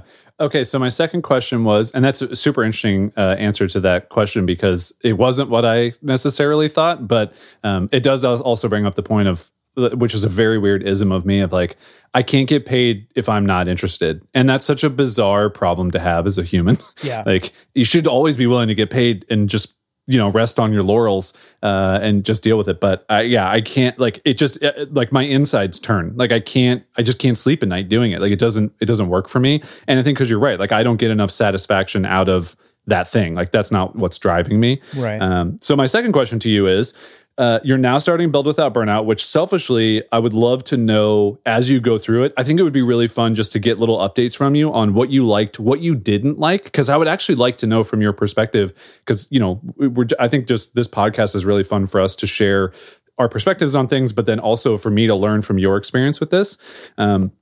So I want to know that. That's part of it. And maybe you don't even have to do it this week necessarily, but I think on future episodes, it'd be fun for you just to be like, okay, I went through month 1. Here's what I liked. Here's what I didn't like. Here's what I didn't understand. Or cool, this helped, me do whatever. But my question to you is, and I think this is a relevant question to a lot of people who get to this stage in, I want to move from 1-to-1 to 1-to-many.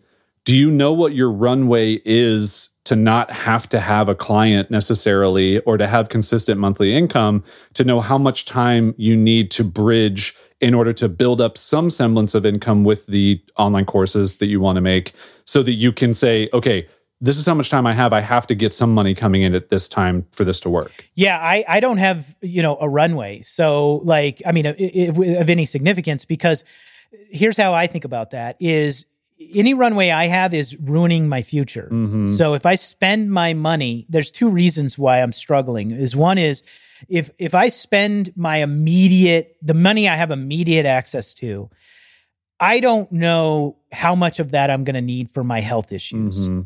I have literally received in the last 6 months, I received not a bill, but a statement that said you may owe $500,000. Oh my God. And then I received 2 statements that says you do owe $102,000 and $105,000. Wow. Okay, so that's just in the last 6 months. Now, I think I can negotiate those down, and I don't want to over dramatize this, but those are real. Like I received those things in the mail, and they have those figures on them, right?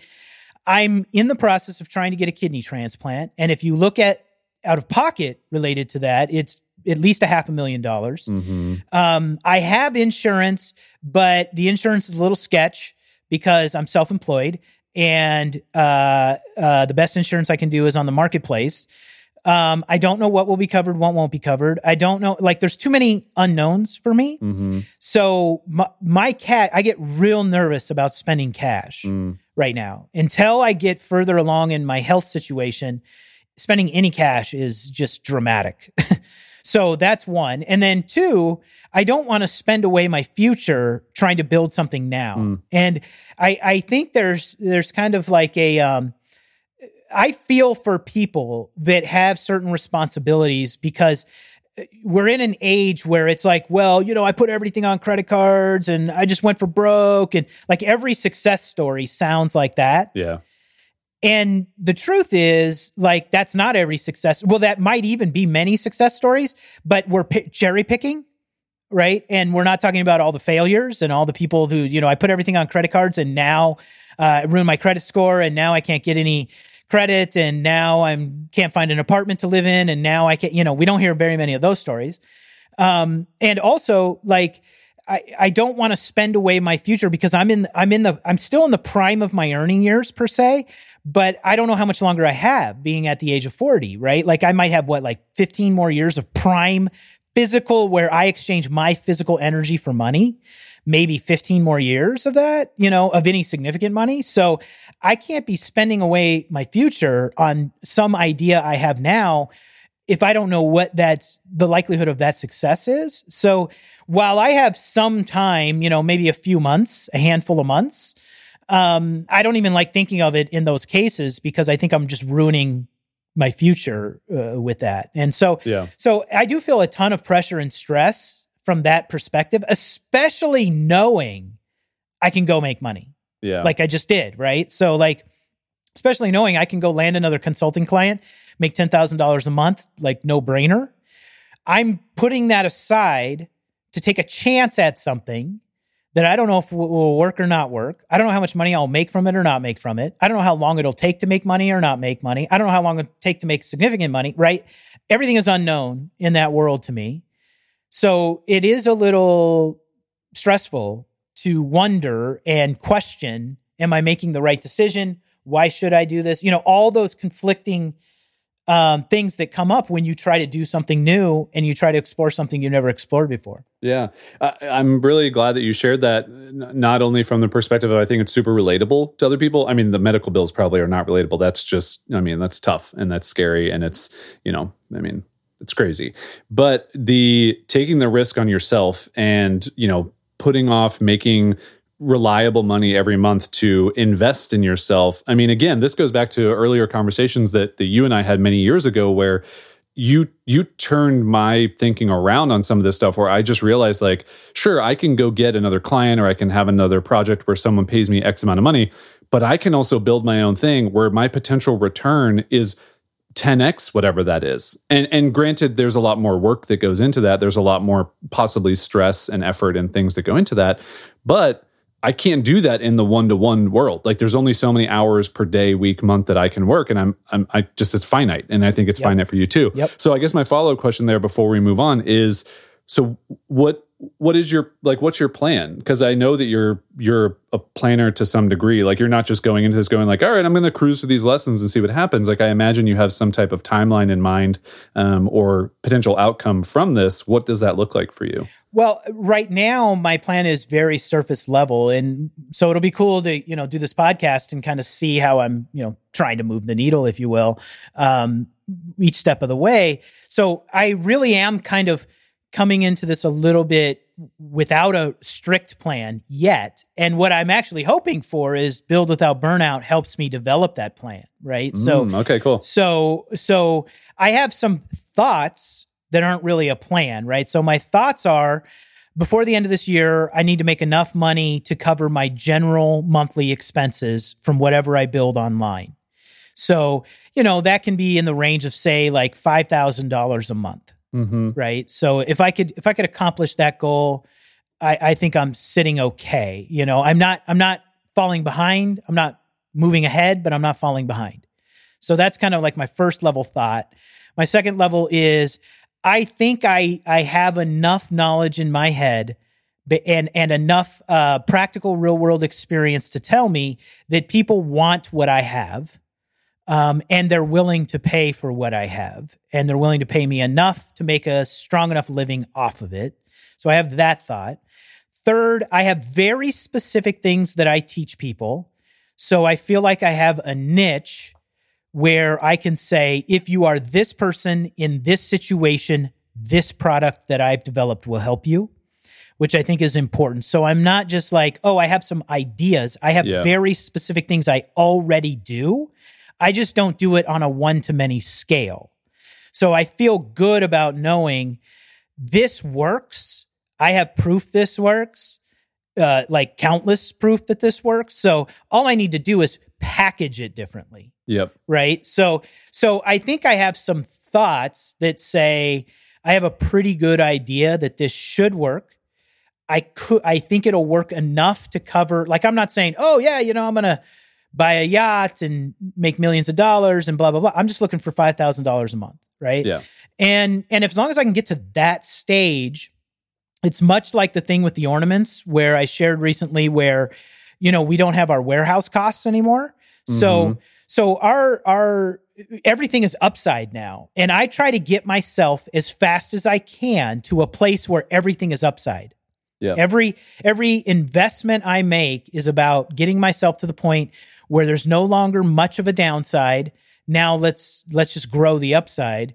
And so for me, that $5,000 mark and before the end of this year would accomplish that. Now, I don't know if that's too fast. I don't know if that's realistic at this stage, but that's where I'm sitting. Yeah, no, I love it. I mean, I think it'll be really fun to keep connecting on this on a weekly basis, especially if it's something where I think you're going to be going a lot faster than the intended pace of Build Without Burnout, which the idea was you do, essentially a lesson every week for 6 months. So we built the program to be a 6-month program, but that's only because we wanted to test an assumption that maybe people were burnt out on the like, hey, you can do this in a month, and no one was doing it in a month. So it's like, well, let's make it longer so that people can stick to it at a slower pace.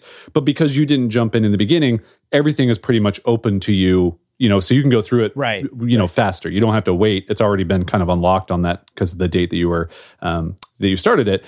I'm very curious. I mean, I think it's funny because this goes back to the chiropractor finding the best doctor, finding the best thing. Like, you're entrusting our knowledge and experience of the online course world, yes, which we have made, hundreds of thousands of dollars from in our online courses in general. Now, is that something that is, we've seen it work for other people. So like, there are people in Wandering Aimfully who make more than $5,000 a month from their courses. Now, granted, they didn't start with learning from us. Like, they had some other experience. They learned some other things from us, sure, and then they did that, But, we do have people that started with us, but they also started with different advantages. They started with different networks. So I'm just so curious to see how this goes for you, because I'll be really interested even to like ideate with you in future episodes, where I know you have some, we've talked about this. You've alluded that you have some marketing ideas for your online courses, which I think will be fun to get to when the timing is right to talk about those. But to really see like, okay, well, what is moving the needle for you? What are we teaching that we can maybe learn from your experience that we can pile some lessons onto and help people with? And then also, what is working with, for you, what isn't, and kind of see what's going on. So to me, that's the whole purpose of this podcast in general. So it's going to be fun to see it happen with this kind of in real time. Well, that's what's so great about this is, most of the things that you and I have been talking about we had already started. Yes. And this will be the first thing between the two of us, I think. Well, you're doing a couple of things that you started throughout the podcast, but they're smaller for your bigger much smaller purpose. Yeah. Yeah. So it will be kind of fun and cool to see, week after week, how well this is going or not going, and what adjustments to make. But yeah, you're right. Like I have a small group of people that I, rely on and trust to give me good guidance, you being one of them. But I am putting a lot of trust in WAIM, and in Build Without Burnout, and just in the advice that you guys give as a starting point for me. Yep. Obviously, I've got my own ideas, having been around a long time. I've got other people advising me on things I can do and so forth. But I am putting a lot of trust in, well, they've already done it. Yep. They have this information that helps people do it. So I am not the type of person that's like, oh, well, I got to reinvent the wheel. I'm the type of person that's like, well, shit, if they already have done it and they make money doing it, why don't I just do that? Yep. And then over time, I'll put my own spin on it, my own tweaks on it, of course. But there's no reason to start from scratch when other people are out there willing to help you get started. Yep. Take full advantage. And that's what I'm doing here. Yeah. One quick question on Build Without Burnout. Yes. How come you guys don't have it locked? So we did. So the reason why you see it unlocked is because you were already in Wandering Aimfully. So we essentially, when Build Without Burnout started, dropped everybody who was already in Wandering Aimfully into Build Without Burnout. And so we said, hey, this is starting. If you're ready to start it, jump in. And so I think about 100 people started it, but then you're one of the people who didn't. So essentially your account has already started it. So week by week, the lessons have been unlocked. So if you go in and you look at the dashboard of all the lessons, you should see like month 6 should be locked for you. Yeah, it is. So let me ask you this then. So if I were to buy Build Without Burnout by itself, would I start at the beginning and everything would be locked? Yes. Okay. And so what we're going to do is, because we haven't even finished the first class of it yet, again, because it's a 6-month thing and it started in January is when we actually kicked it off. Or maybe it started in March. I don't know. Anyway, is we are going to give people the option once we finish it of let us know if you want to just unlock it and blaze through it. Like say you're someone who just like started tomorrow with Wandering Aimfully, you wanted to get into Build Without Burnout, and you're like, in the summer, I just want to get this done. Like I have time. We can just go in and unlock everything for you. You can blaze through. But for most people, we want to keep the locking because we have heard such great feedback from folks who've gone, thank you for not letting me get ahead and overwhelming myself. Yes. Because it's what so many people do when they're embarking on something they don't have a lot of experience. And truthfully, we are teaching a lot of things. Like we're teaching... You've even seen it. Like we're like financial goals, expectations of yourself, carving out time for these things. Like that's not even related to the course and how you sell it and any of that stuff at all, because it is necessary to have that foundation of when you're running a digital product business, it's different than working with a client. Like you have to think about it as a different animal in a certain way. So cool. All right. Well, that's fun. I'll be curious to see how that goes. So before we do our personal moving the needles, I think you said you had an update on Youngblood, the coffee shop. Yeah. So speaking of momentum, so we have a situation where a guy tried to start a coffee shop in Minneapolis, and he put a ton into the coffee shop, this beautiful space, but it almost was like his own personal laboratory. You know, it was so beautiful and so amazing, but he forgot like he's selling coffee to customers, you know, like there's a whole nother part of this that, you know, where you got to actually make money and you can't just have your tinkering lab, you know, like this is a coffee shop. So he opened it up and it was basically just him and his wife. And they weren't keeping up. You know, people were like making comments like, I'm waiting in line for 10 minutes to get a coffee. And, you know, I'm doing all this stuff and that stuff. So he kind of took the specialty coffee experience too far, you know, where it was like, you know, like at Youngblood, if you want to come in and you just want a cup of coffee, like we already have pre-made coffee and we'll give you a cup of coffee, you know, and you're on your way, like going to work or whatever, you're in a hurry. But then if you want to have a pour over that's going to take 5 minutes or 8 minutes or 10 minutes to make or whatever, we'll do that too, right? Because you got to cater to the swath of customers that are going to be coming into your shop. And so one, they just had coffee. Two, it was only specialty coffee in terms of how it was made, where it would take forever to make. And three, he was the only one making it. So he ended up going out of business. Oh, wow. Literally like 3 months after he started, which happens a lot, where people have these ideas and they just can't quite execute it the way they think they can in their head. And it doesn't turn out well. So now he's got this beautifully built out former warehouse in downtown Minneapolis. And he's got 2.5 more years on a 3-year lease. Oh, wow. Basically, that he has to find a way to pay for somehow, right? He's responsible for that and he's personally guaranteed it. But he's now, you know, has a closed coffee shop where he's not making any money. So we're always, you know, Tim, my partner in this. And again, I want to stress, basically Tim and Alicia are doing everything. I cannot stress this enough because I feel like I'm just the mouth talking about this, you know? This is like Caroline for me and our BASFA project. It's like I need to just stress the importance. Like I'm putting things in WordPress, but everything else, like I'm not doing anything. Right. So, but this is where my value comes in. Right. So people are always like, well, what value do you add? Well, this is it. Right. So Tim can call me up and say, hey, I'm in a hurry. I have an opportunity. It seems good. Do you think it's good? What questions should I think about? What should I ask? What information do we need? Are we growing too fast? If we open up a shop in a city that's, you know, 4 hours away from our only other shop, is that wise? Is that stupid? Is that right? So like I can start to kind of work him through all the questions that I think about in these cases. Also, I can examine the lease and see if it's smart for us to take the lease, see if it's smart for us to try to renegotiate the lease, you know, get a new lease, you know, things of that nature. So we're eyeballing this space and we're seeing if, you know, it's already built out. All we would need to do is add a couple of different machines that we want, but the majority of machines are already there. The space is built out. You know, it's beautiful. It's a gorgeous space. It's in downtown Minneapolis, which is, you know, we were thinking we might go Minneapolis or Chicago as our next stop. We want a bigger city. We want to grow. Minneapolis seems like the wise choice. So we've been eyeballing spots and we've been kind of watching real estate prices and everything else. Also, interestingly enough, we had an employee at our Fargo shop who one day Tim and this employee kind of got in a spat with each other and it got kind of ugly and that employee walked out and then he called the next day and was like, hey, I'm just checking to see if I should come in. And Tim was like, you walked out?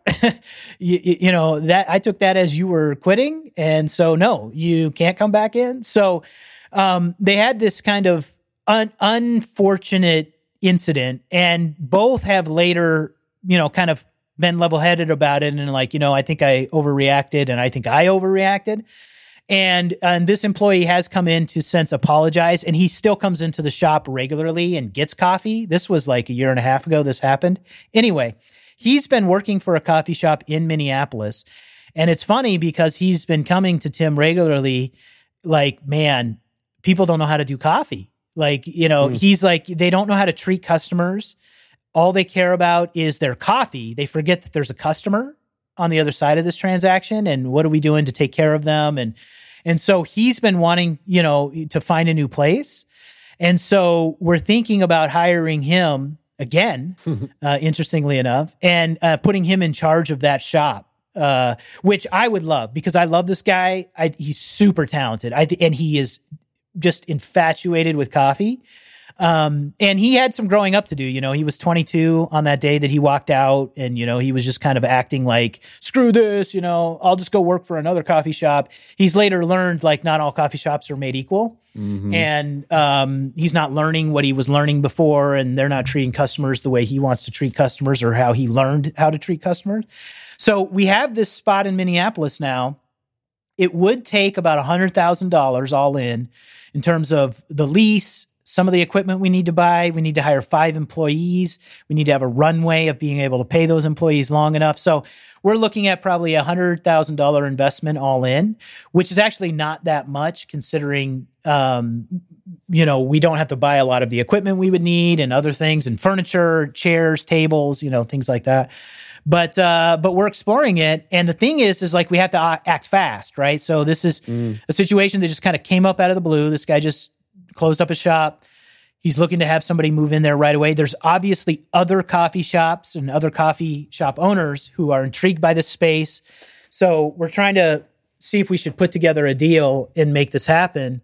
And if anything does happen, it'll happen probably within the next 7 days or so.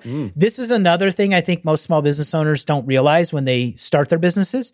Things move fast. Like, there's no time to sit around. Like, opportunities present themselves. You got to act. You need to make money. You better start now, and this is an opportunity that just kind of fell in our lap, and we're trying to decide if we should move forward or not. All right. So, first of all, this is super fun. I mean, this is like when you first told me on calls before we had this podcast, when we were catching up, that you were working with a coffee shop. I was so intrigued because, as someone who'd even just mentioned earlier, like, I walk to a coffee shop every other day with Caroline, and we enjoy that experience so much. And it brings us so much value to have a place that you just, you love and you appreciate. And, people do care about you. And I can name the baristas, like our favorite barista at this place is Emilio, and he's just awesome and he's fun. And even Ellen, the owner, like, we thought she was very rigid, but she's like come around to us. And, it's just like you develop kind of like this like community vibe. And I think coffee shops are so interesting with that.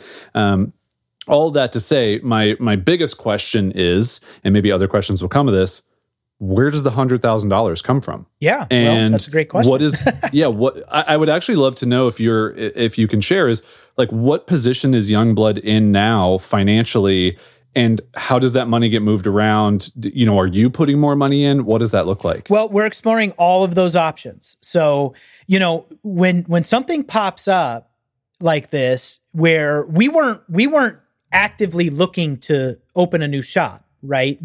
We think about it, we talk about it, but we're not in any position to open a new shop right now. So, but this is what happens.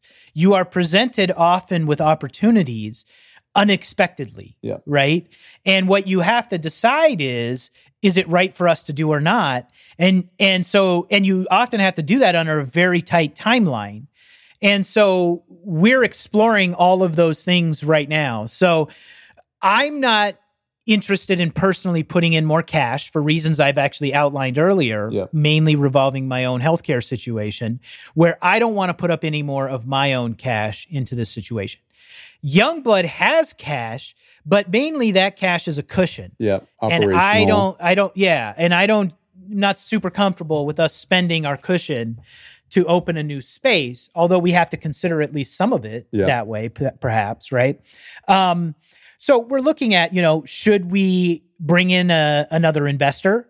Should we get a loan, a bank loan? So we did approach the bank where we already have a loan with the bank. So we approached that same bank and said, hey, we've got this opportunity. Here's kind of the back of the envelope numbers. Would you guys be interested in funding something like this? Could we even entertain this? And, your banker, if you have a local relationship with a local banker, they'll give you an idea, right? They'll be like, no, that's way outside of our scope, or no, we think you're already over leveraged. We wouldn't do that. They're not giving you a yes or no answer permanently, but they'll kind of give you a gauge of like, yeah, no, submit the documents. We'll take a look. We would love to consider loaning to you again or something like that. So they're definitely interested. They're highly interested because we've done so well with our current shop. And because this one is in, Minneapolis, much larger city, much more foot traffic, it should do, in theory, much, much better than the shop we already have, which is doing fabulous. So they're interested in giving us a loan for somewhere around $100K. We have a potential investor who has approached us in the past about investing, who's a local to Fargo, who just wants to, he's a real estate investor and he invests money in projects. And he just said, let me know if you ever need cash. I'd like to invest in something like this. So we have an investor who's potentially interested that we've reached out to. So we're kind of looking at all of our options. Now, I'm not thrilled about having another investor join, only because it dilutes ownership value, and I don't really want to dilute my own value. And at least a portion of that would probably have to come from my own value. Two, when you get more cooks in the kitchen, you have potentially issues for more problems. So I'd like to pursue the bank route first. Also, the bank is just debt, right? So there's lots of ways to take care of debt. Equity, you can't, there's little flexibility with equity. So I'm more intrigued by that option. But then, we have to kind of do the math and really decide, is this worth taking the chance right now? And what we may end up finding, my biggest concern, I'll tell you, my biggest concern is actually not financial. My biggest concern is enough attention on the shop to get it where it needs to go. So, Tim and Alicia live in Fargo. That's a 4-hour drive to Minneapolis. And we talked about, should they have a second place in Minneapolis? Then you have all those expenses. How often can they travel back and forth? If they start splitting their attention, will that affect one shop or the other, right? So now you're putting all this attention in the Minneapolis shop. Is the Fargo shop going to start struggling? So you got to be careful there. And then, frankly, I am concerned about their own marriage. So once you start adding stress of travel and pressure to be somewhere, and then they're split up, one of them's at the Fargo shop, one of them's at the Minneapolis shop. Now they're not seeing each other. There's a lot of factors that go into something like this that I have on my short list of a lot of questions we're answering and asking to come up with what we think is the best solution. Yeah. And what I think is really interesting about an opportunity like this, and having never worked in like a specific retail, business like this, I do understand how it works. And especially even just from our conversations, I understand how it works. And here's the thing that stands out to me. Number one, I think it's amazing that the thing you care about most is the people, right? Like that just shows who you are. And that's probably what I would think about too. But my question is, if you can secure, let's just say a bank was going to give you a loan for $100,000 and that was just the debt that you were going to take on to do this. Does that move the needle enough for their business to grow it financially with all the stress, all the employees that have to go into it, all the other things, as opposed to investing, say, $30,000 into the wholesale side of it, where there's less stress, there's not another location, there's not tension on the people that are involved, you don't have to have all employees and all the moving things. Like, is there more to be had in the maybe long term of both personal and professional, just investing further in the wholesale side and doing something more on that than there is in the second actual location? Yeah, so it's an interesting point that you bring up, and that's something actually that we've talked about, where there's lots of ancillary value. So first of all, you have to fundamentally decide, who are you trying to be? Right. So for Tim, he wants to be a real player in the specialty coffee world, right? So when he talks about companies like Stumptown. He talks about, other like 4 Barrel, big time players in the specialty coffee world, right? So I'm not going to move him from that. And it's not my place to move him from that. Right. It's my place to discover that before I invest, right? So it's my place to say, if I'm going to put my money into this, who are you and who do you want to be? And what's driving you? So I learned early on that if I'm going to invest in this company, I'm investing in Tim's vision to be a big player in the specialty coffee world. So I have to consider, when we consider moving into a location in Minneapolis, how does that help or hurt that bigger vision, right? So there's the practical, how does that help or hurt our immediate causes? And does it really make sense? But the other part of it is, how does it help and being in Fargo, the downside of being in Fargo is it really hurts the bigger vision. Mm-hmm. There's not a lot of opportunity. We're not going to be a real player on the map. Being in Minneapolis is a different story. That's a big city. It's a Midwestern city. We think we can own the Midwest. There's not a lot of good specialty coffee in the Midwest. We don't want to play the coasts. We don't need to get into that battle. But we think we can own the Midwest. And that's why our idea of the next location was Minneapolis or Chicago. So this, Minneapolis, Chicago, Kansas City, Tulsa, Omaha, there's some cities in there where if we're best and first, we can start creating moats like we talked about before. Mm-hmm. They become really important. So there's some ancillary benefits here that you're right. That is a decision for us to make in terms of putting $100K into a retail location versus, say 30, $50K into wholesale. But even wholesale, imagine the businesses we can serve in Minneapolis that are harder to get to being in Fargo than they would be if we were well known in Minneapolis. So let's say all these consumers start coming to us, raving about our coffee, and we're kind of the buzz on the street about specialty coffee in Minneapolis.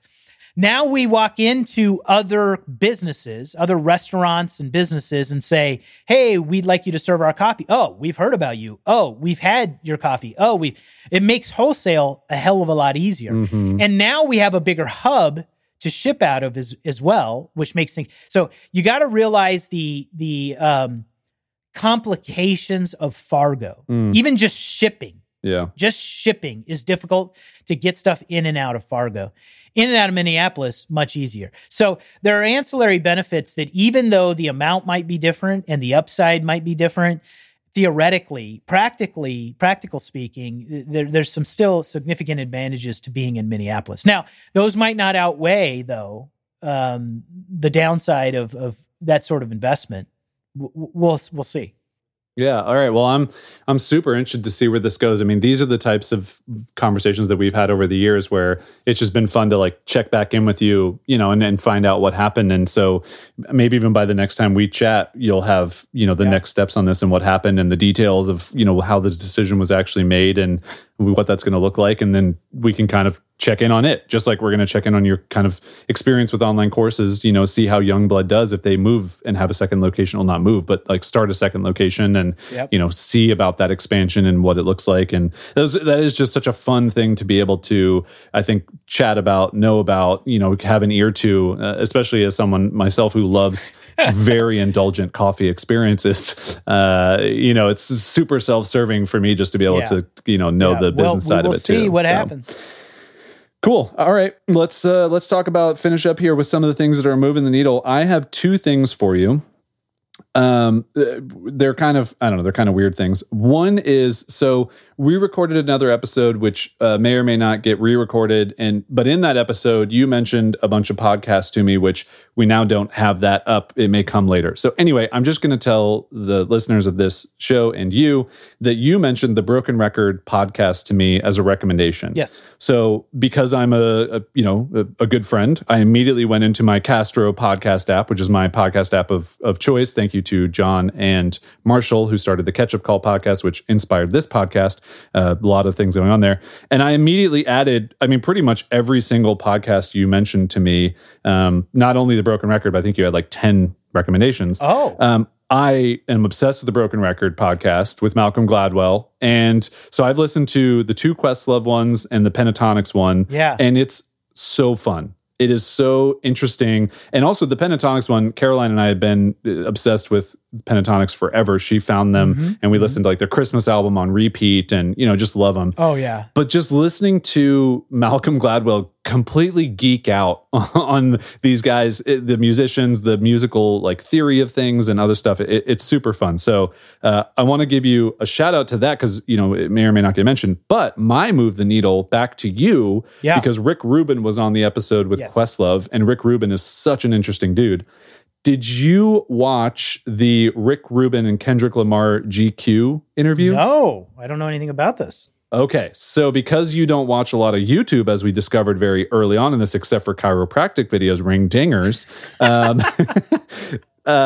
just Google Kendrick Lamar and Rick Rubin. Okay. They did this kind of like collaboration for GQ where Rick interviews Kendrick Lamar, and it's awesome. Okay. It is so fun.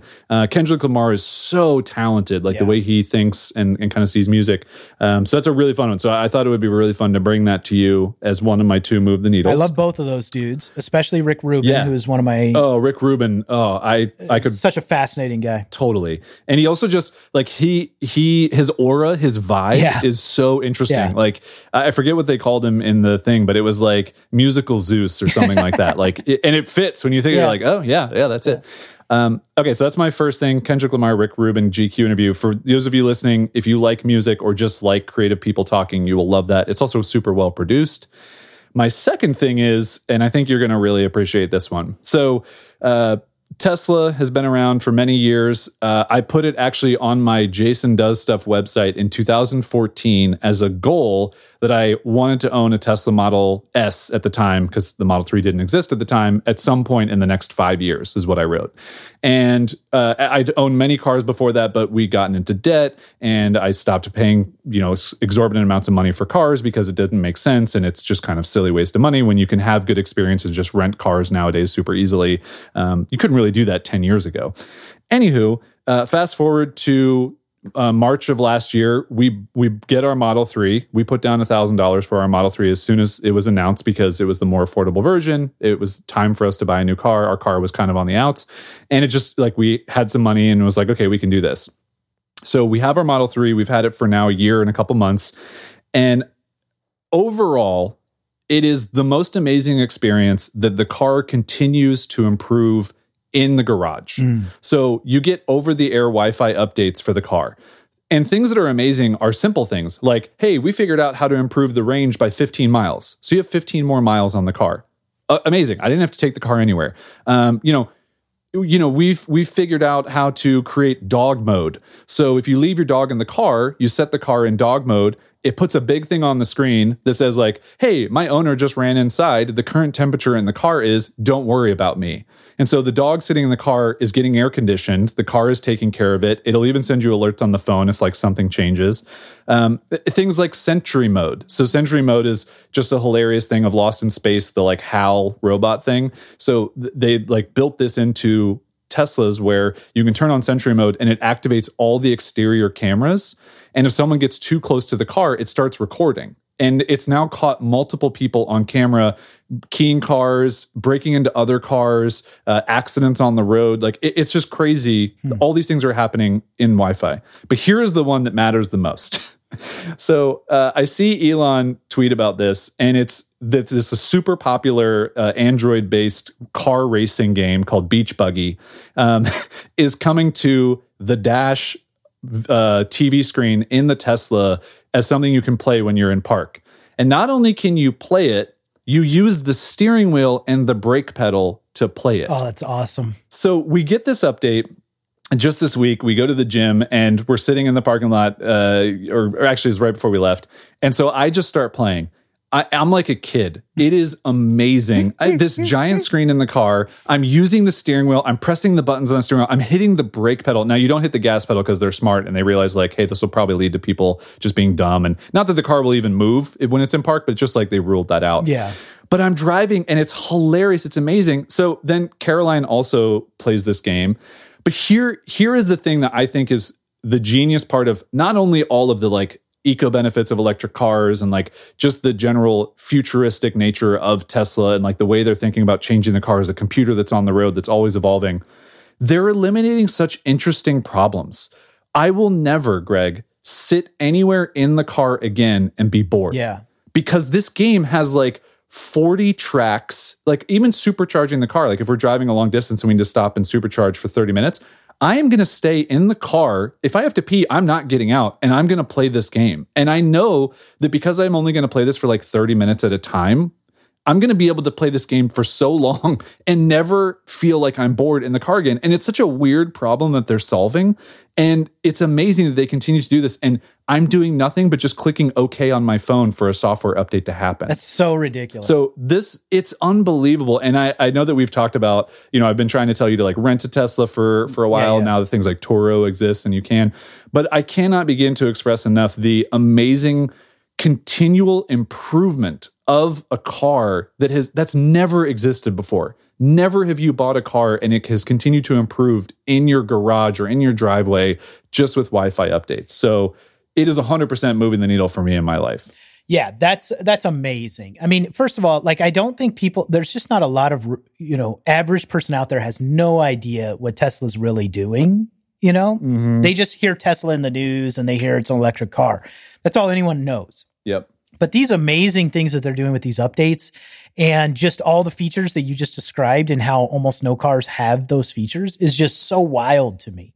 Yeah. I mean, it's just unbelievable. And now you can play it's Mario Kart or what is It's basically Mario Kart. It's like a version of a Mario Kart. Yeah, it's called Beach Buggy Racing 2, but it's essentially Mario Kart. Like if you've ever played Mario Kart, like you shoot things at other people. You can play 2-player mode. Oh my god! You obviously don't have a second steering wheel, so you have to like switch sides. But it's super fun. I mean, one other thing that I think is going to be huge once they kind of figure it out is the summon feature on Tesla. Yeah. So I actually recorded a video of this of like, on your phone, your car becomes like a giant like RC car. Like I can press a button and my car backs out of the driveway and I can step into it. So like if you're ever in like a super tight parking space or you just with the phone, you move the car and then you can get into it. So ridiculous. But what's even crazier is now they're doing enhanced summon where like say you're in a parking lot mall, like at a mall. And so there's tons of cars, tons of things,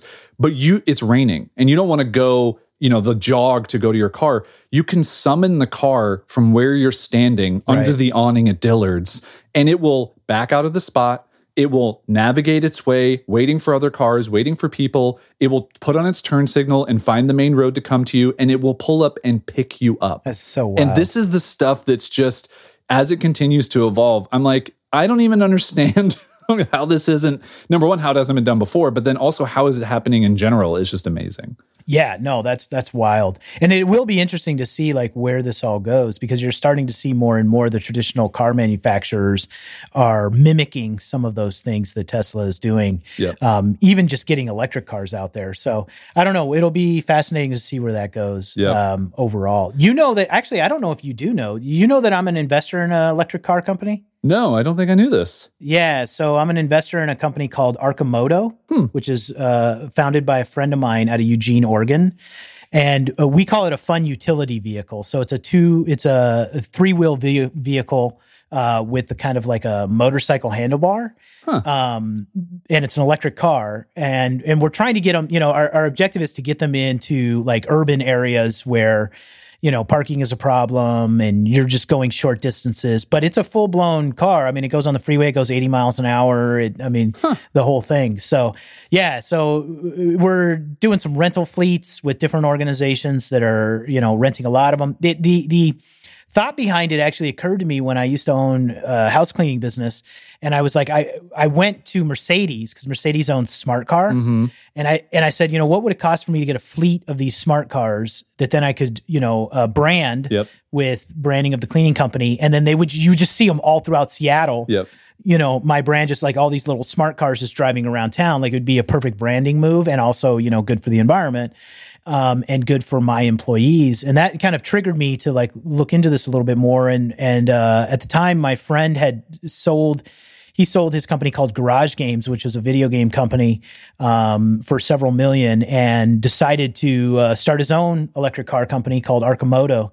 So I've been an early investor in that. We actually went public on the public market like a year ago, I want to say. Yeah, I'm just looking at the stock price now. Yeah, so we raised 120 million in the public offering.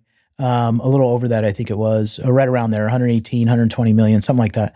So yeah, it's a publicly traded stock. Anyone can buy it. Anyway, just interesting to me. You know, this marketplace is interesting to me to see where things go. Yeah, that's super fun.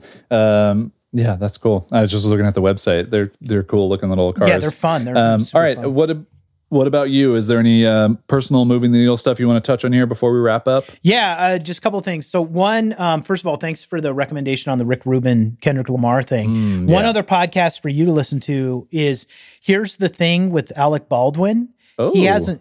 I love Alec Baldwin. First of all, I have kind of a love-hate relationship with Alec Baldwin because I think everyone does. Because he seems like a big jerk, and I say seems because what you see in the media is not always the case, you know. So, but he is so talented and so funny and just such a interesting guy to me. But anyway, he has a podcast called Here's the Thing, and I listen to a lot of episodes. But in particular, he did an episode, a live episode actually, with Ben and Jerry of Ben and Jerry's Ice Cream. Oh, interesting. It's fantastic. It's a great episode, and you should listen to it, I think. So, so I will find that for sure. Yep. Yeah, find that episode. And then as far as my sleep goes, I'm getting way better sleep, actually. Ooh, so nice. You recommended the eye mask for sleep. And so I bought an eye mask off of Amazon. Literally, I think it was like $10 or something like that. And it's worked great, man. Like, you know, at first it was just like, I was like, this is kind of weird. Then it turned into, I was waking up and I wasn't wearing the mask. But now, like, I sleep through the night with the mask on. I'm still waking up a couple of times a night, but it's less frequent. First of all, I'm falling asleep fast, but it's less frequent than I'm waking up, and I'm wearing the mask all the way through. Wow. So, much improved, and I'm starting to feel a little more refreshed when I'm waking up. And I think it's a combination. It's a combination of the mask and the Calm app. I just put on a sleep story. I don't even know. I can't recall a single thing about any sleep story I've listened to. I don't even know if I'm falling asleep like instantly or an hour in. I have no idea.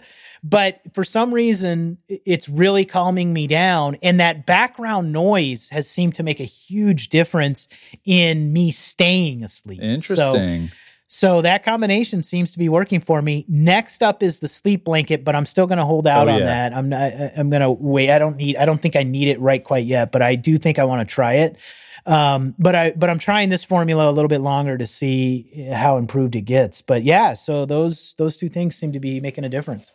Isn't there something really funny might be the right word, or even sad, but like the people who spend all the time to develop the sleep stories, all they know is that I'm doing something that's just putting someone to sleep. Like, it's so boring that the entire goal is that someone stops listening to this as fast as possible and goes to sleep. I think that's such an interesting thing. Oh my God. And what's crazy with Calm is like they have famous people doing those. Exactly. You know? Yeah. It's a funded company. Like, there's a ton of money with it. I think I mentioned this before, but the same guy who created the $1 Million homepage in 2005, Alex Tu, is the guy who created Calm, the app that is like taking on like meditation and mindfulness and, you know, all this stuff. And I think that juxtaposition is hilarious. Yeah. I saw there's a new sleep story in there from John McEnroe, of all people. Oh, nice. So I haven't listened to it yet, but I'm excited to. Johnny Mac can take you to sleep. Yeah. All right. That's good. That's awesome. I love that.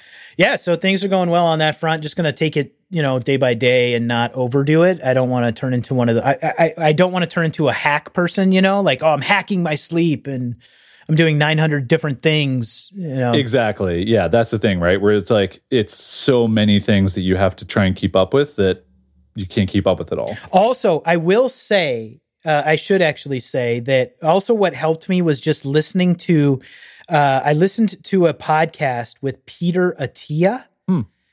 And it's called The Drive. Interesting. And he had a sleep expert on. I can't recall his name, but he did a 3-episode. Matthew Walker is his name. Oh, yeah. And that's the guy who wrote the book. He was on Joe Rogan, and that's kind of where everyone started to hear about him. Oh, I didn't even know that. But but anyway, Matthew Walker seems to be a sleep expert, at least from what I could tell and what I was listening to. And he's got a 3-part podcast on The Drive with Peter Attia that they get, I mean, like that's a podcast. So Peter Attia is a doctor and he has people on that are very technical people. So it's a very technical podcast. Like they get deep into the weeds on topics, but I love it. But anyway, I listened to that 3-part series and that was, what made that important to me was actually the dangers of poor sleep. Mm-hmm. This guy is like so adamant about this that it was like, I've got to figure this out and I've got to make sure I'm getting good sleep. It leads to things like Alzheimer's and dementia and like there's like direct correlations. Yeah. I when we first started talking about this on this podcast, like I'm now like I have a sleep mask en route from Amazon. I'm nice. The Calm app won't work for us because Caroline and I both, although we could probably do it and it would be fine. But I'm curious to just follow your trajectory. Like just do the sleep mask, see how that goes for a couple of weeks, see what the changes are, see if I can keep it on because I do toss and turn a ton.